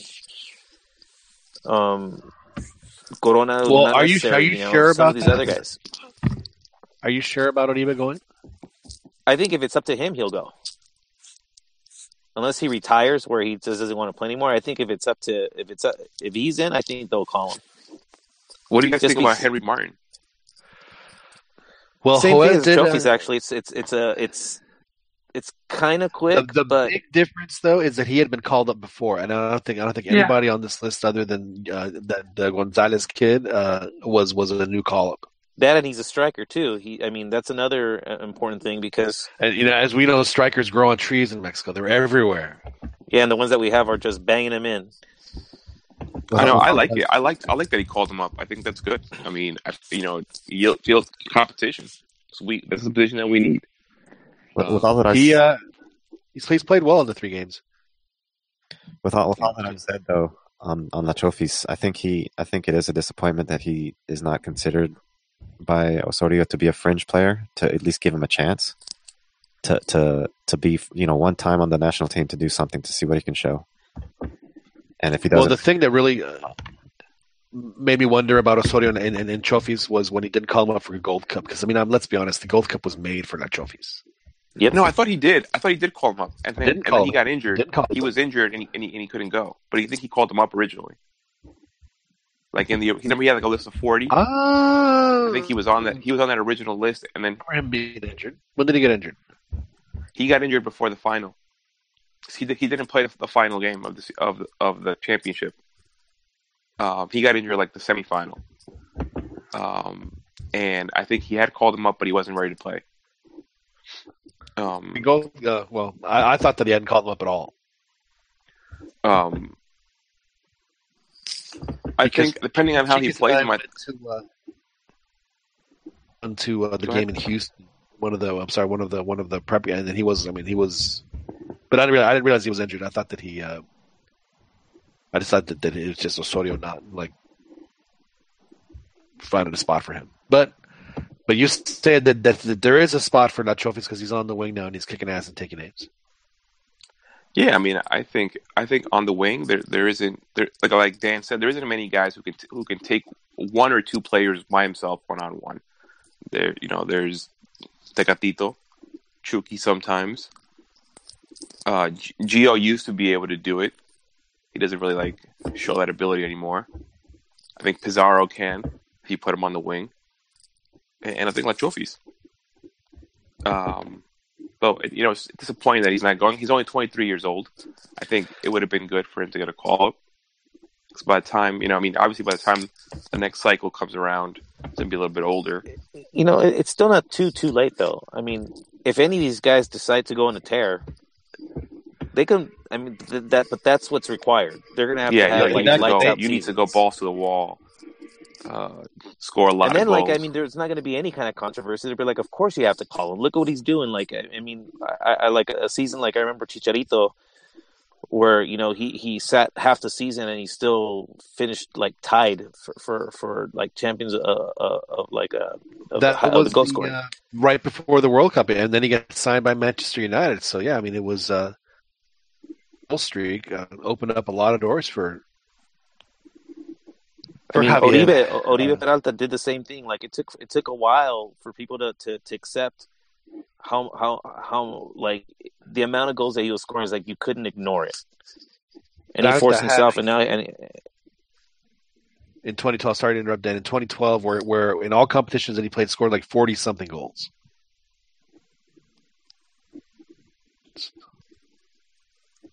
Over 2013, I think it may have been 2012. Yeah, so you're right. He and he got important goals, huge goals for club and country. But that guy's not. That guy is 6 years older now. So do you still think that? Yeah. I think he still has something to give. I mean, like I said, if somebody else wants to make it obvious to sit his ass down, then I'm hopeful. But if here's the decides thing, to show up, I'm very comfortable with him getting minutes in Russia. Why do people automatically believe that they're after another striker or the new French guy that they brought in? Maybe the guy's going to replace. I think it's going to replace Oribe. What was that? The America is looking for they're still looking for a striker. They're looking for a striker not to replace Henry Martin in the lineup, but to replace Oribe in the lineup.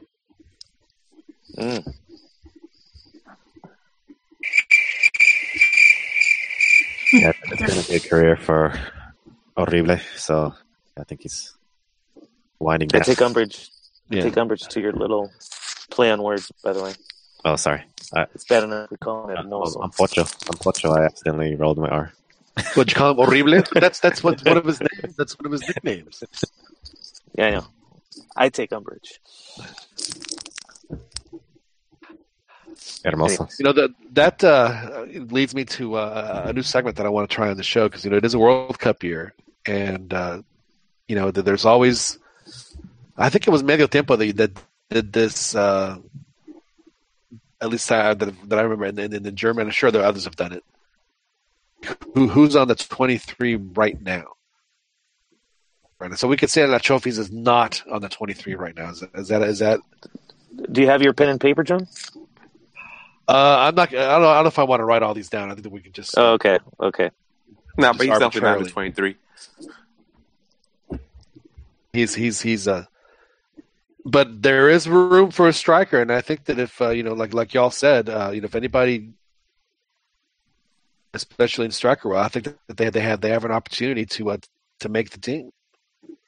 Is that guy? Then I mean, he's got a massive opportunity ahead of. If he gets the minute, hopefully he starts. Here or Pulido. I mean, both of them. This could be. One of those two guys, I think, is going to end up on the squad. I think. You have to imagine the guys must be licking their chops at a chance of going to the World Cup. Even if it's just like a slim chance. This is a huge opportunity for a lot of players. It's a big opportunity for Rodolfo Pizarro, for sure. Yeah, I think it's his last opportunity to make an impression. I think, unless obviously you have an impression otherwise. The Chivas, like you said, Orbelin. I think that's why he called up Orbelin and guys, and not necessarily because they've been playing right now. But I think he just wants to see. Do you still have the? You're not playing well now, but I mean, where are you? Mentally, everything else. I mean, if they're just like shot mentally, like, man, I can't count on this guy. But if they see, hey, this guy is, he's going to work through it and he'll be fine. Come April, May, he's going to be. So there's more to it than just calling up 23 guys. I think there's. I think it'll be interesting to see Pulido, depending on if he plays him and where he plays him. He's going to play him at left center back. That's coming. No, because Pulido actually plays better as like a 9.5, like a false 9, like behind the striker. Pretty good ball skills, Pulido. Yeah, he's very good at recovery and dropping back and passing. So, but if he puts him up as a lone striker, like it happened earlier in the season with Chivas, you might not be able to do anything because it's not really his strength. So well, I mean, that's the thing though, is that he does with the 3 forwards. So he's either going to be. He's going to have to. I mean, they're going to have to combine something. Maybe he'll play a little behind the 2 wingers or something. But so I don't know. We'll see. We'll see how that works out. And it'll be interesting to see who he pairs in the midfield. Like if you were to pair like a Pizarro and a Jonathan, that'll be interesting. But we could go double Yona in the middle. Oh, Jonathan Gonzalez, Jonathan Dos Santos. Yeah. I think it was you, John. John, that said that he's talked about pushing Jonathan Gonzalez up further from the CDM position, right? Once they're up the pitch. So it's playing in Herrera's position? Yeah. Well, Jonathan plays there on the left. I think honestly, I think that both not Dos Santos, but the other Jonathan, I think could play because Herrera plays the center mid. No, he plays the center mid in Osorio's thing. Does he not? I always thought he played the right center. No, he plays. No, he plays on the right. No. Jonathan. No. That's where Jonathan plays. Herrera plays right smack in the middle. He is the central midfielder. He's not suited to be the central midfielder. It's like watching. I don't think that's where he's played him though. I think I thought he plays him at the right center mid, and Guardado on the left center. But they have like a mishmash of players. So where does Jonathan play then? Dos Santos. Jonathan also plays in the right center mid, and so they haven't really played together. Yes, they have. What are you talking about? All they do is play together. No. They played the entire Confederations Cup. No, Jonathan has been spotty with his play. Like he'll play one game. I mean, obviously there are rotaciones, but even still, like it'll be. It's kind of a joke. Herrera. Jonathan started against Portugal, he started against Russia, and he started against Germany. So when those two guys are on the pitch, Herrera is the center midfielder. I'm telling you. And you guys are absolutely dead right. He's not suited to be the center. You know when we had Martina, this team will be. It's why they're so exposed because he does not have that instinct of tracking back or playing way. He wants to piece out the area, the 18, and And your center midfielder can't he's do having a that good without season, though. backup. He's Well, having a that's good great, but I'm season, saying though, play so him on he's the sharp. right. I mean, he's so much better on the right. Yeah. Don't give him as much defensive responsibility. I think that's where we'll Ochoa see him does. this summer. The only way that happens is if we are. somebody I'm fairly they get a bulldog as the like a Gattuso type in the middle. No, And I there's think only what one we're going to see is man. There's only one man of playing like that for Mexico, and it's going to happen.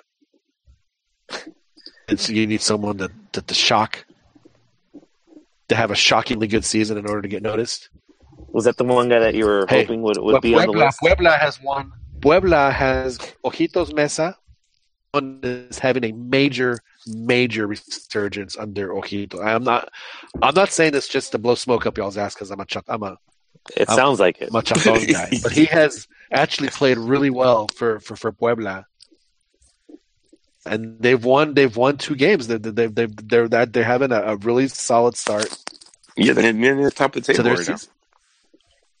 Well, they're not at the top of the table. John, they're near. I think only one team at the top right now. So let's not forget that. We'll see Edson playing in center mid. I would love to see Edson play center mid. I think that's what we'll see him. Yes. Yeah. I hope not. I think that's what we're going to see playing but in you that, know what? mid role. He plays right back pretty well too. Although he did kind of get schooled by. That's what. If that's where Salcedo will be playing. And I hope that Edson, because Edson has a talent. I didn't see Edson at center back. You'll see Guardado and HH next to them. That'll be our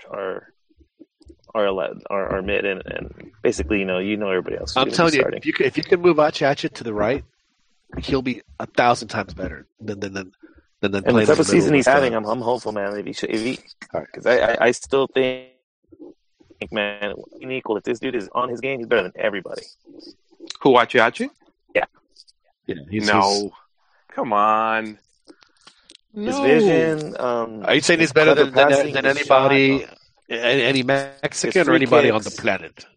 No. His work rate, his defense, also no. When he's on, I would take Jonathan. I would take Jonathan over Hector Herrera. I mean, I don't know about Jonathan right now. He's playing in MLS, but I would take Jonathan over Hector Herrera. All right. So, do they both make the World Cup team? Midfielders, Jonathan and Achach. Yes. So they're both going. All right. So Guardado's obviously going to go. Yes. Right. I don't think there's any doubt. I think Jonathan Gonzalez goes too. You think Jonathan Gonzalez goes? Who's gonna back up Guardado on the left? Pizarro. Or is that where Giovanni's going to play? No, or you think Pizarro's on 23 right now? Actually, we're also forgetting that he plays Fabian in that left center mid position too. So yeah, Fabian might be. Fabian's done, man. Nah, he's back. Fabian's starting to play. But you know what though? He didn't play him when he had a chance. He started Gio. And then Fabian comes in and role. scores the goal of the tournament. Giovanni's going. Jonathan's going. But their dad will get upset. I'm thinking Aquino or Marco would be good replacements for him. That's right. I saw Aquino and Marco Fabian are the replacements there. Or does he play Aquino further up as a wing? I forget. Aquino's a wing. Or I think he played him at left back one time, didn't he? I think you've also seen Layun play there too. Yeah, he's also talked about how Layun could play that left center mid position as well. So let's start our list here. So let's start with goalies. So it's going to be Memo, right? Is Corona going? Jesus Corona going again? Probably. Tala or Cota, or and Cota. So I think Cota's on the team right now. I think he's the third goalkeeper. Yeah, I agree. All right. So defense. So we have Salcedo. Not played at all for Roma. I mean, at all. Just is not playing. So you just wait to see. He's gonna work himself to the starting 11 eventually. Moreno, right? Yeah. Who, Moreno? Yeah. Moreno needs to come back to Mexico. Salcedo's in for sure, right? Yep. Yeah, Salcedo's in for sure. Moreno's in. Araujo's in. Layun. Layun. About Cesar Montes. No. Maybe. You have Reyes. So. He's in. Diego Reyes. Cesar Montes was called up for this one, and he's. I'd say he's a maybe. 3 years. He's been playing 3 years and starting 3 years for one of the teams where it's one of the hardest teams for Mexicans to start. It seems like Monterrey. So. I think Edson Alvarez as a midfielder or as a defender. Yeah, I don't know where they're going to play him because I don't think he's ever once played for center back. He's only played. Rafa in or out? Rafa's in. I think Rafa's in. Rafa's in. Didn't Joel? Did you see the news about Rafa? Did he have his sanctions lifted or the? I heard he won. That he won a court ruling, but I don't know if it was. I don't know where this court ruling was from. No, I thought it was. I thought it was his for his account stuff. I thought that was. I heard something similar, but they didn't elaborate, so I don't know exactly what extent he's been cleared. To what extent? All right. So does Rafa make the team or not? Yes. I'd say he does. Rafa over Cesar Montes is basically what it's going to come down to. Right? Yeah, because I think ultimately, if you need him for a couple minutes to hold I wouldn't mind seeing Rafa being thrown into a game to hold a 1-0 lead. The good thing about Edson Alvarez is that he's very flexible. He can play center back, he can play the wing back, and he can play as the center midfielder. Yeah, Edson. I don't know in what capacity he'll play, but he's definitely on the list. He's definitely part of the 23. Okay, all right. So let's move up to midfielders. Then we have with Serache and Guardado and Jonathan are all locks, right? In my opinion, yes. Yeah.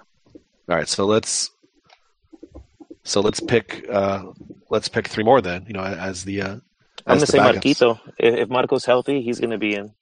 All right. But I guess maybe he's an iffy because he still needs to come back actually and play.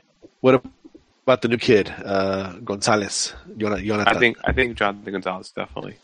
I want to see him play, man. I want to see how he does. Who knows?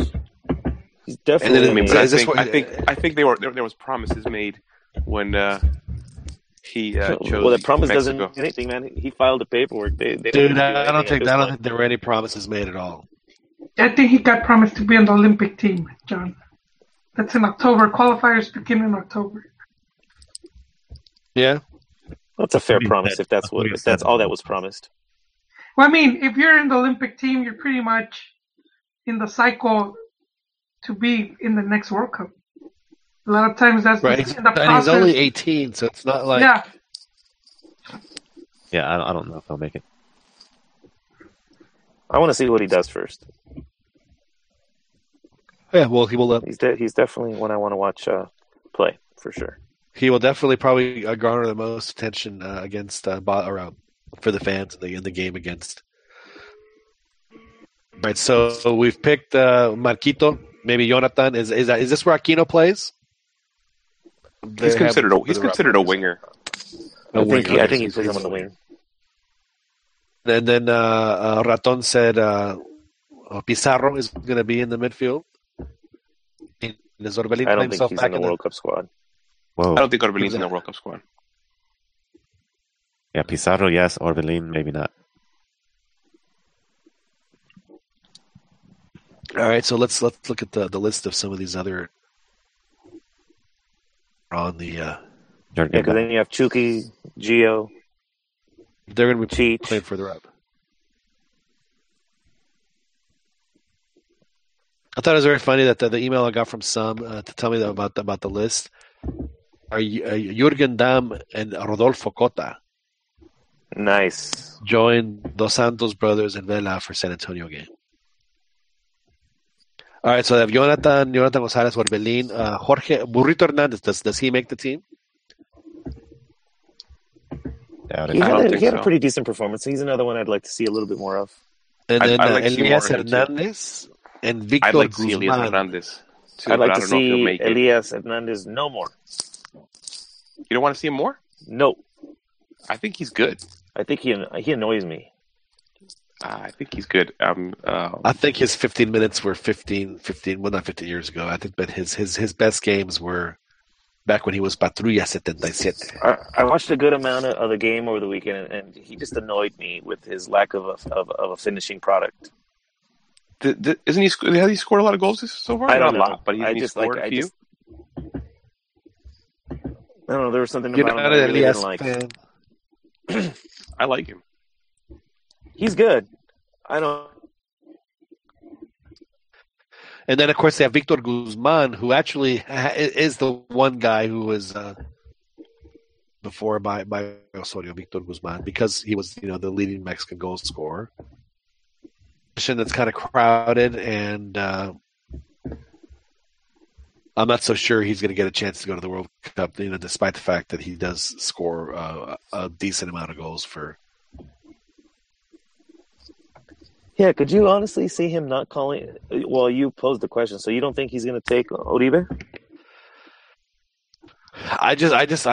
The reason I say that is because I think that Uribe is, and I didn't really think this until like a few days ago, that I think that Uribe's best days, he just hasn't been the same guy, and I think that America is looking for a striker because I think they're looking for, to.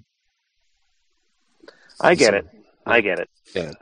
So, I get it. This is payback for all the Tuca smack talk. And it's not Tuca smack talk. Hey, I've been a huge Uribe fan and when he was with Chiapas, I was like, man, because I remember I thought his name was so weird. I was like, man, I got to follow because he was like leading the league in goal scoring. I think we were talking about it on Big Soccer. We're like, this guy, it's just a flash in the pan. It'll never pan out. But he just kept at it. It was great. I just believe that I think that he just hasn't as good as he has, But I mean, and well, for sure, I'm not trying to suggest that he is what he was. No, I mean, but I don't know if any of them dudes are better. Goes on a scoring streak and he just gets white hot, then yeah, of course he's going to go. 2 goals in 17 games. Then it's also pretty congested up there. This is the part that's gonna have because there's Vela, there's Gio, Jimenez, right, yep. And then there's Aquino, there's Lozano, and Tecate. And Tecatito. So that's 7. That's 7. And he enjoys calling Jürgen Damm. What if Henry Martin goes, starts playing? Well, that's 9. That's 9. And what are we up to That's now? for 6. Well, we can play like a 2. What was it, like a 2-3? 2-3-5. 2-3-5. That'd be fantastic. That'd be fantastic. Yeah. So that is the area that's, and then if Henry Martin picked it on our first show of 2018 is gonna tear it up and make the World Cup team, then who does he bump? Does he bump Uribe? Does he bump Raul? Does he bump Chicharito? Does he bump Aquino? Uribe is definitely the first one on the list to get bumped. Man. Chicharito is not getting bumped. No, for I think sure. if anybody gets bumped, it's like a Jürgen Damm or an Aquino. I think the ones that you're gonna see with doing other promos for the sponsors, those guys are in. Once you start seeing all the ad boards or all the commercials, the players you see, the main ones. True. I remember Israel Castro made a commercial in 2010, and he was on the team. So that was the reason why Yona couldn't do it, because Israel Castro was in the AT&T commercial. Ir a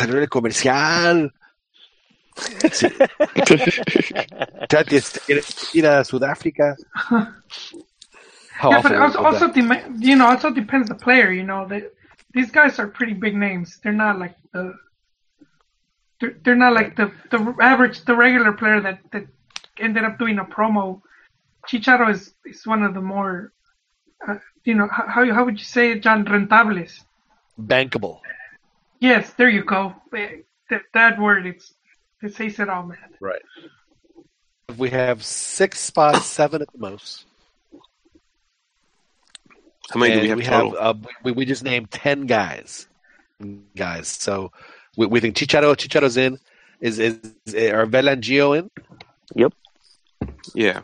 And then Venezuela and Chucky are in, right? So that's 5.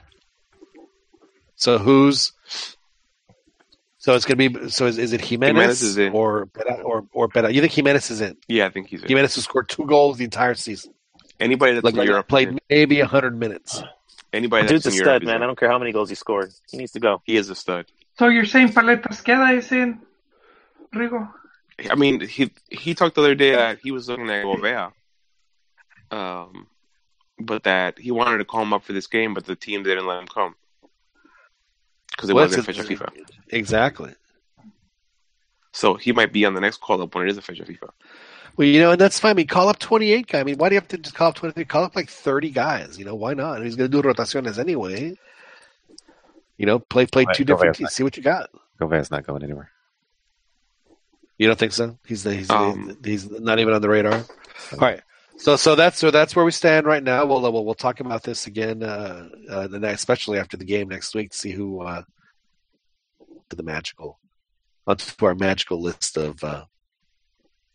We do have to get into before we leave tonight, because I know that we do have a couple of Chivas fans. Our podcast here, the CantinaMX podcast, we have Carlos, the big Chivas fan, and then we have Joel Aceves, who's a big. I don't want to say who's bigger. I don't want to say who's bigger, but I know that we do have 2 big Chivas. Chivas did very well. Felicitar a Chivas porque ganaron bien. La neta, hay que dejarnos de tonterías. I mean, she couldn't have said it any better. They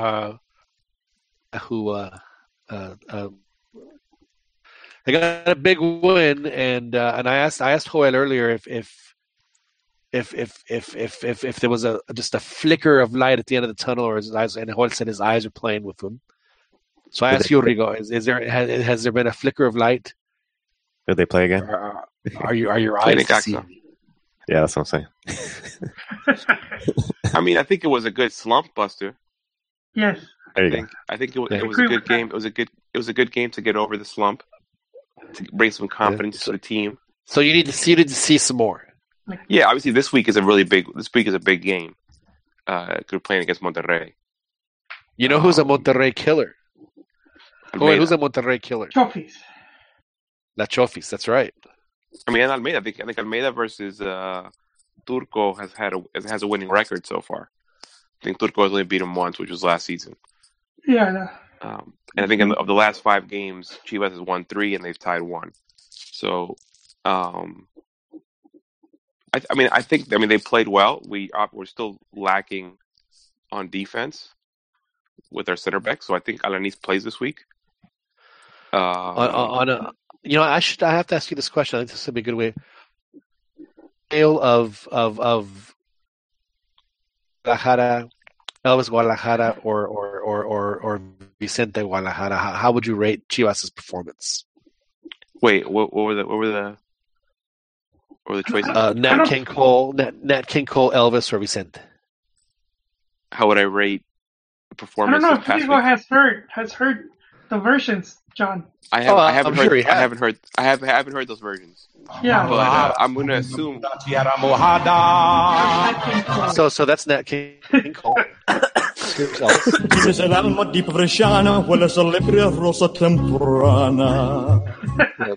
and of course the one that I play. Do play a lot. So are we saying that Elvis is like mid? No, you can say it however you want. I mean, honestly, all 3 of those guys are badass mofos. They are, but I mean, for this particular version of the song, we were to go in some level. versions But are two of not those as very really are passionate as terrible. others, right? But we give both Nat King Cole and Elvis major props for singing the song. And I mean, singing I would go somewhere in the middle range is where I would go. So maybe Elvis. the cheesy. Somos leyenda del fútbol mexicano. I think Rigo, Nat King Cole will be in the middle because Elvis just kind of improvised a few words. Elvis gets gibberish halfway through the song. Huh? At the Mirador Hotel in Acapulco in La Quebrada. Elvis. If you read that story, I think he practiced it like a few minutes or a few hours before the shoot.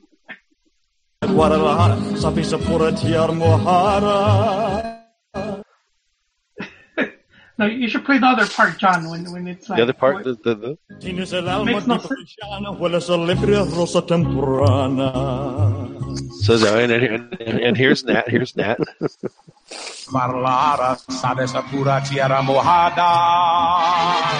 then we have.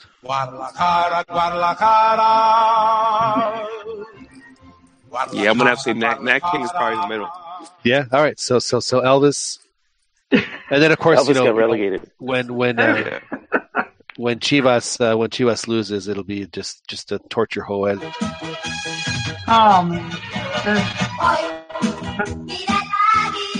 That's just too me. That's just for reference to Rigo. That's Parchis. That's like my boyhood when I was a kid. They used to sing kid songs. Did it hurt that they sing an Aguila song? I did not know that till recently. John just kind of ruined that memory. But he also didn't know that they were Spaniards. No, I just thought they were white Mexicans. That's right. They did a whole bit, and it was awful. It was awful. So Chivas says you guys are still, you're not even on the fence. It's like, all right, so you did what you did that. Now show me something else. Yeah, I think this week is a big test. All right, and it's in Guadalajara, which means that there'll be like 10,000 people there. Yes, solid 10,000. Well, my one critique on Almeida has been he hasn't been able to make the what is the Akron Stadium now?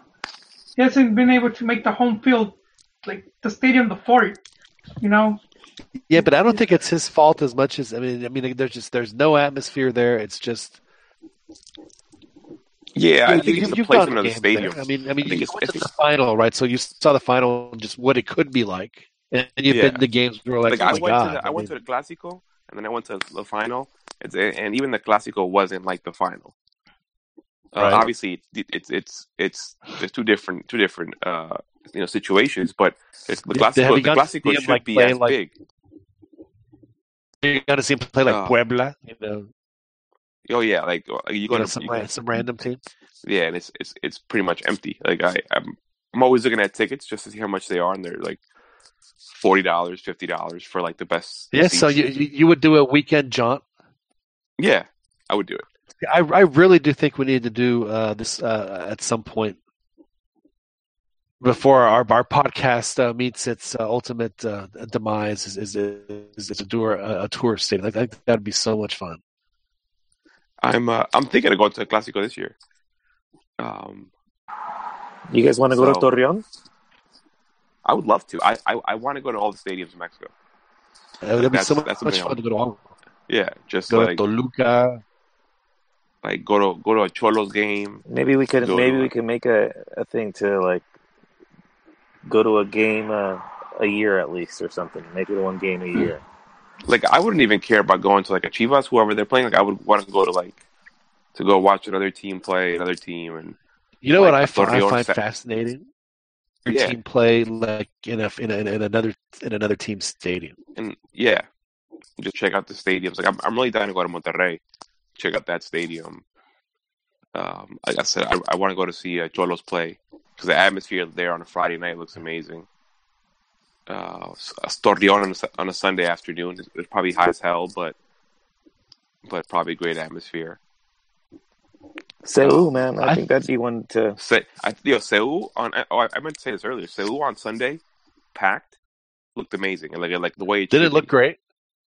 It looked great. Like that's the way I remember as a kid, like watching the games on TV on Sundays during the day, and the stadium was packed.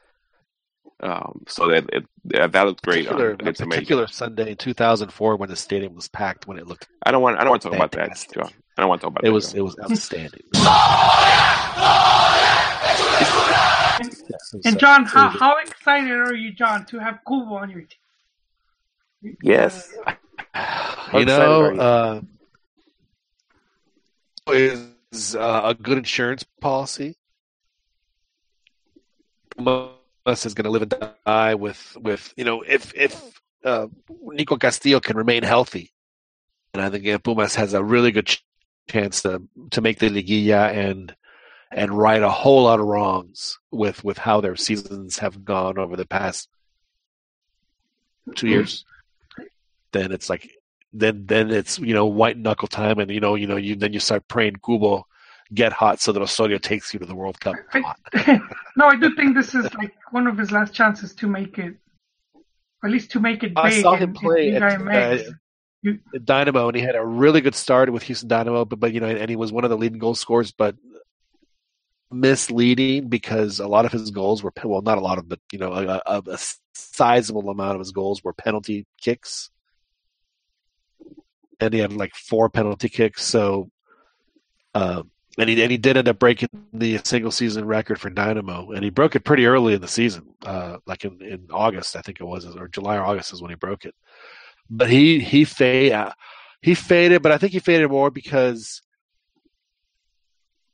it gets really hot in Houston summer, and like miserably hot, humid, awful. And I think that it had a major effect on Cuba because it's not. You're playing it once every 2 weeks, but you're practicing it every day. I mean, he does have talent. He's been called up to the national team. It's there.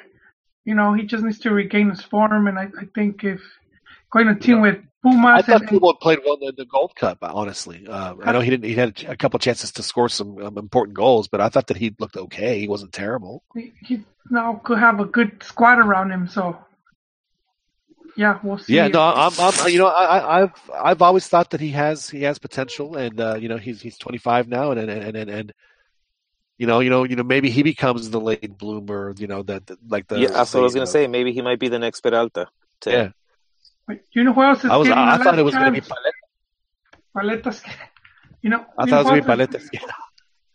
I said that 3 years ago when we first started. That was one of our first questions. Now, Rigo, in 2015, who would you have picked as a possible, Peralta type forward that could win away into a World Cup roster?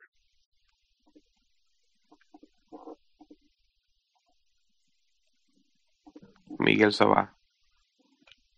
I see that would have been a good one too. Yeah, because then he had his chance to make the South Africa, but. I'm gonna drop out, guys. Sabah never made it to a World Cup? I don't think he did.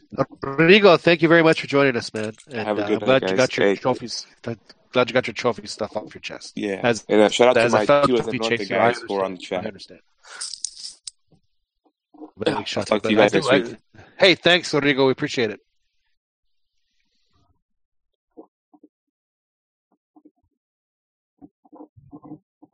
It was Rigoberto Ayala that just left our chat here. He got his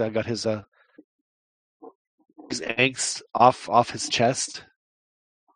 He stayed on for 2 hours just for that. He did. I'm glad. I know that it's kind of hard for him to do that on the West Coast. We do appreciate him. Joel, I have to admit, with Cubo coming on for Pumas, it's hard not to be, as a Pumas fan, bullish about.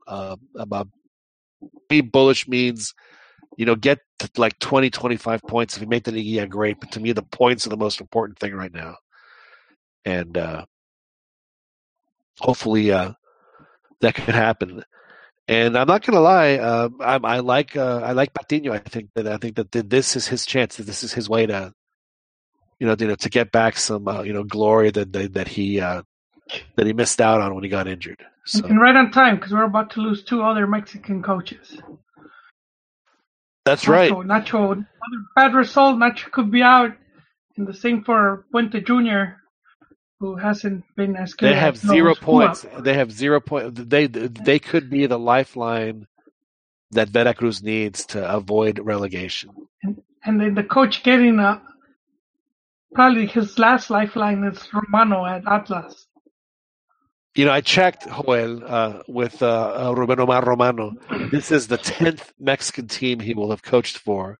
Almost all of them now. Huh?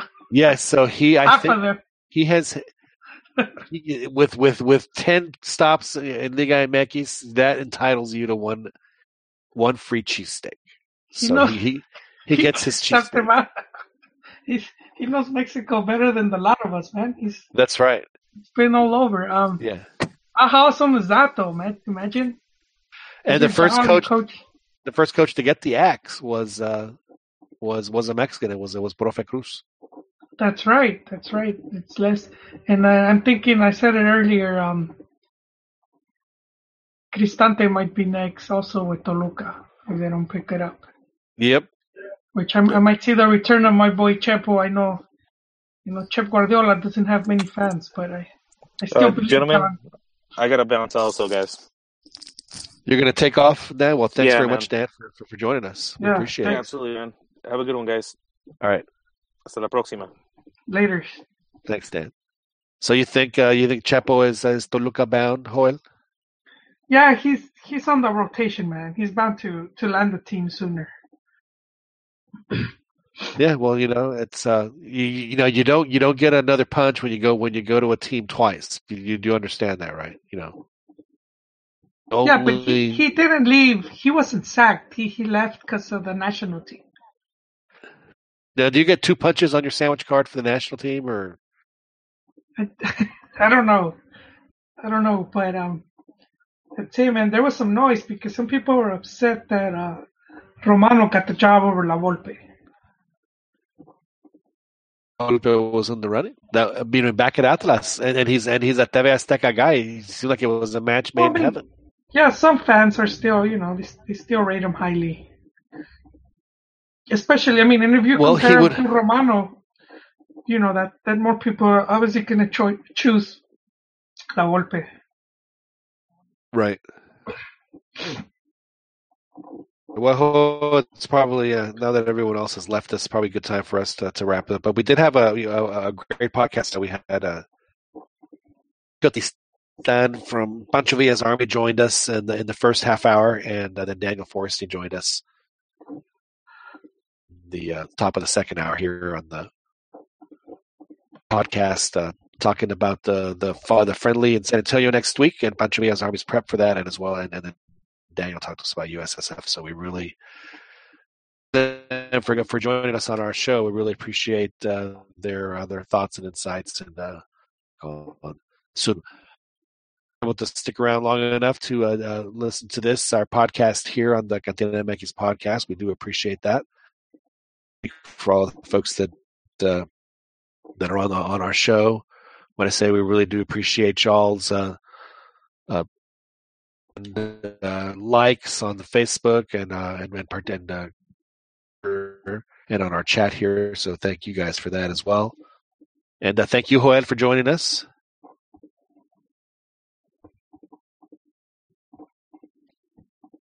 Joel? Oh, it sounded like it cut off. But thank you very much for joining us. Yes, John. Always a pleasure to be on the show. And next week we'll have another big show. We'll have the friendly that we'll do next week between Mexico and Bosnia and Herzegovina, and of course talking Liga MX. And remind our 5 listeners, we're thinking of Sunday and Thursday. That's right. We are knocking around doing a little test market of doing Sunday night shows. I think we'll do very well, Joel. I think the Sunday night show would be yes.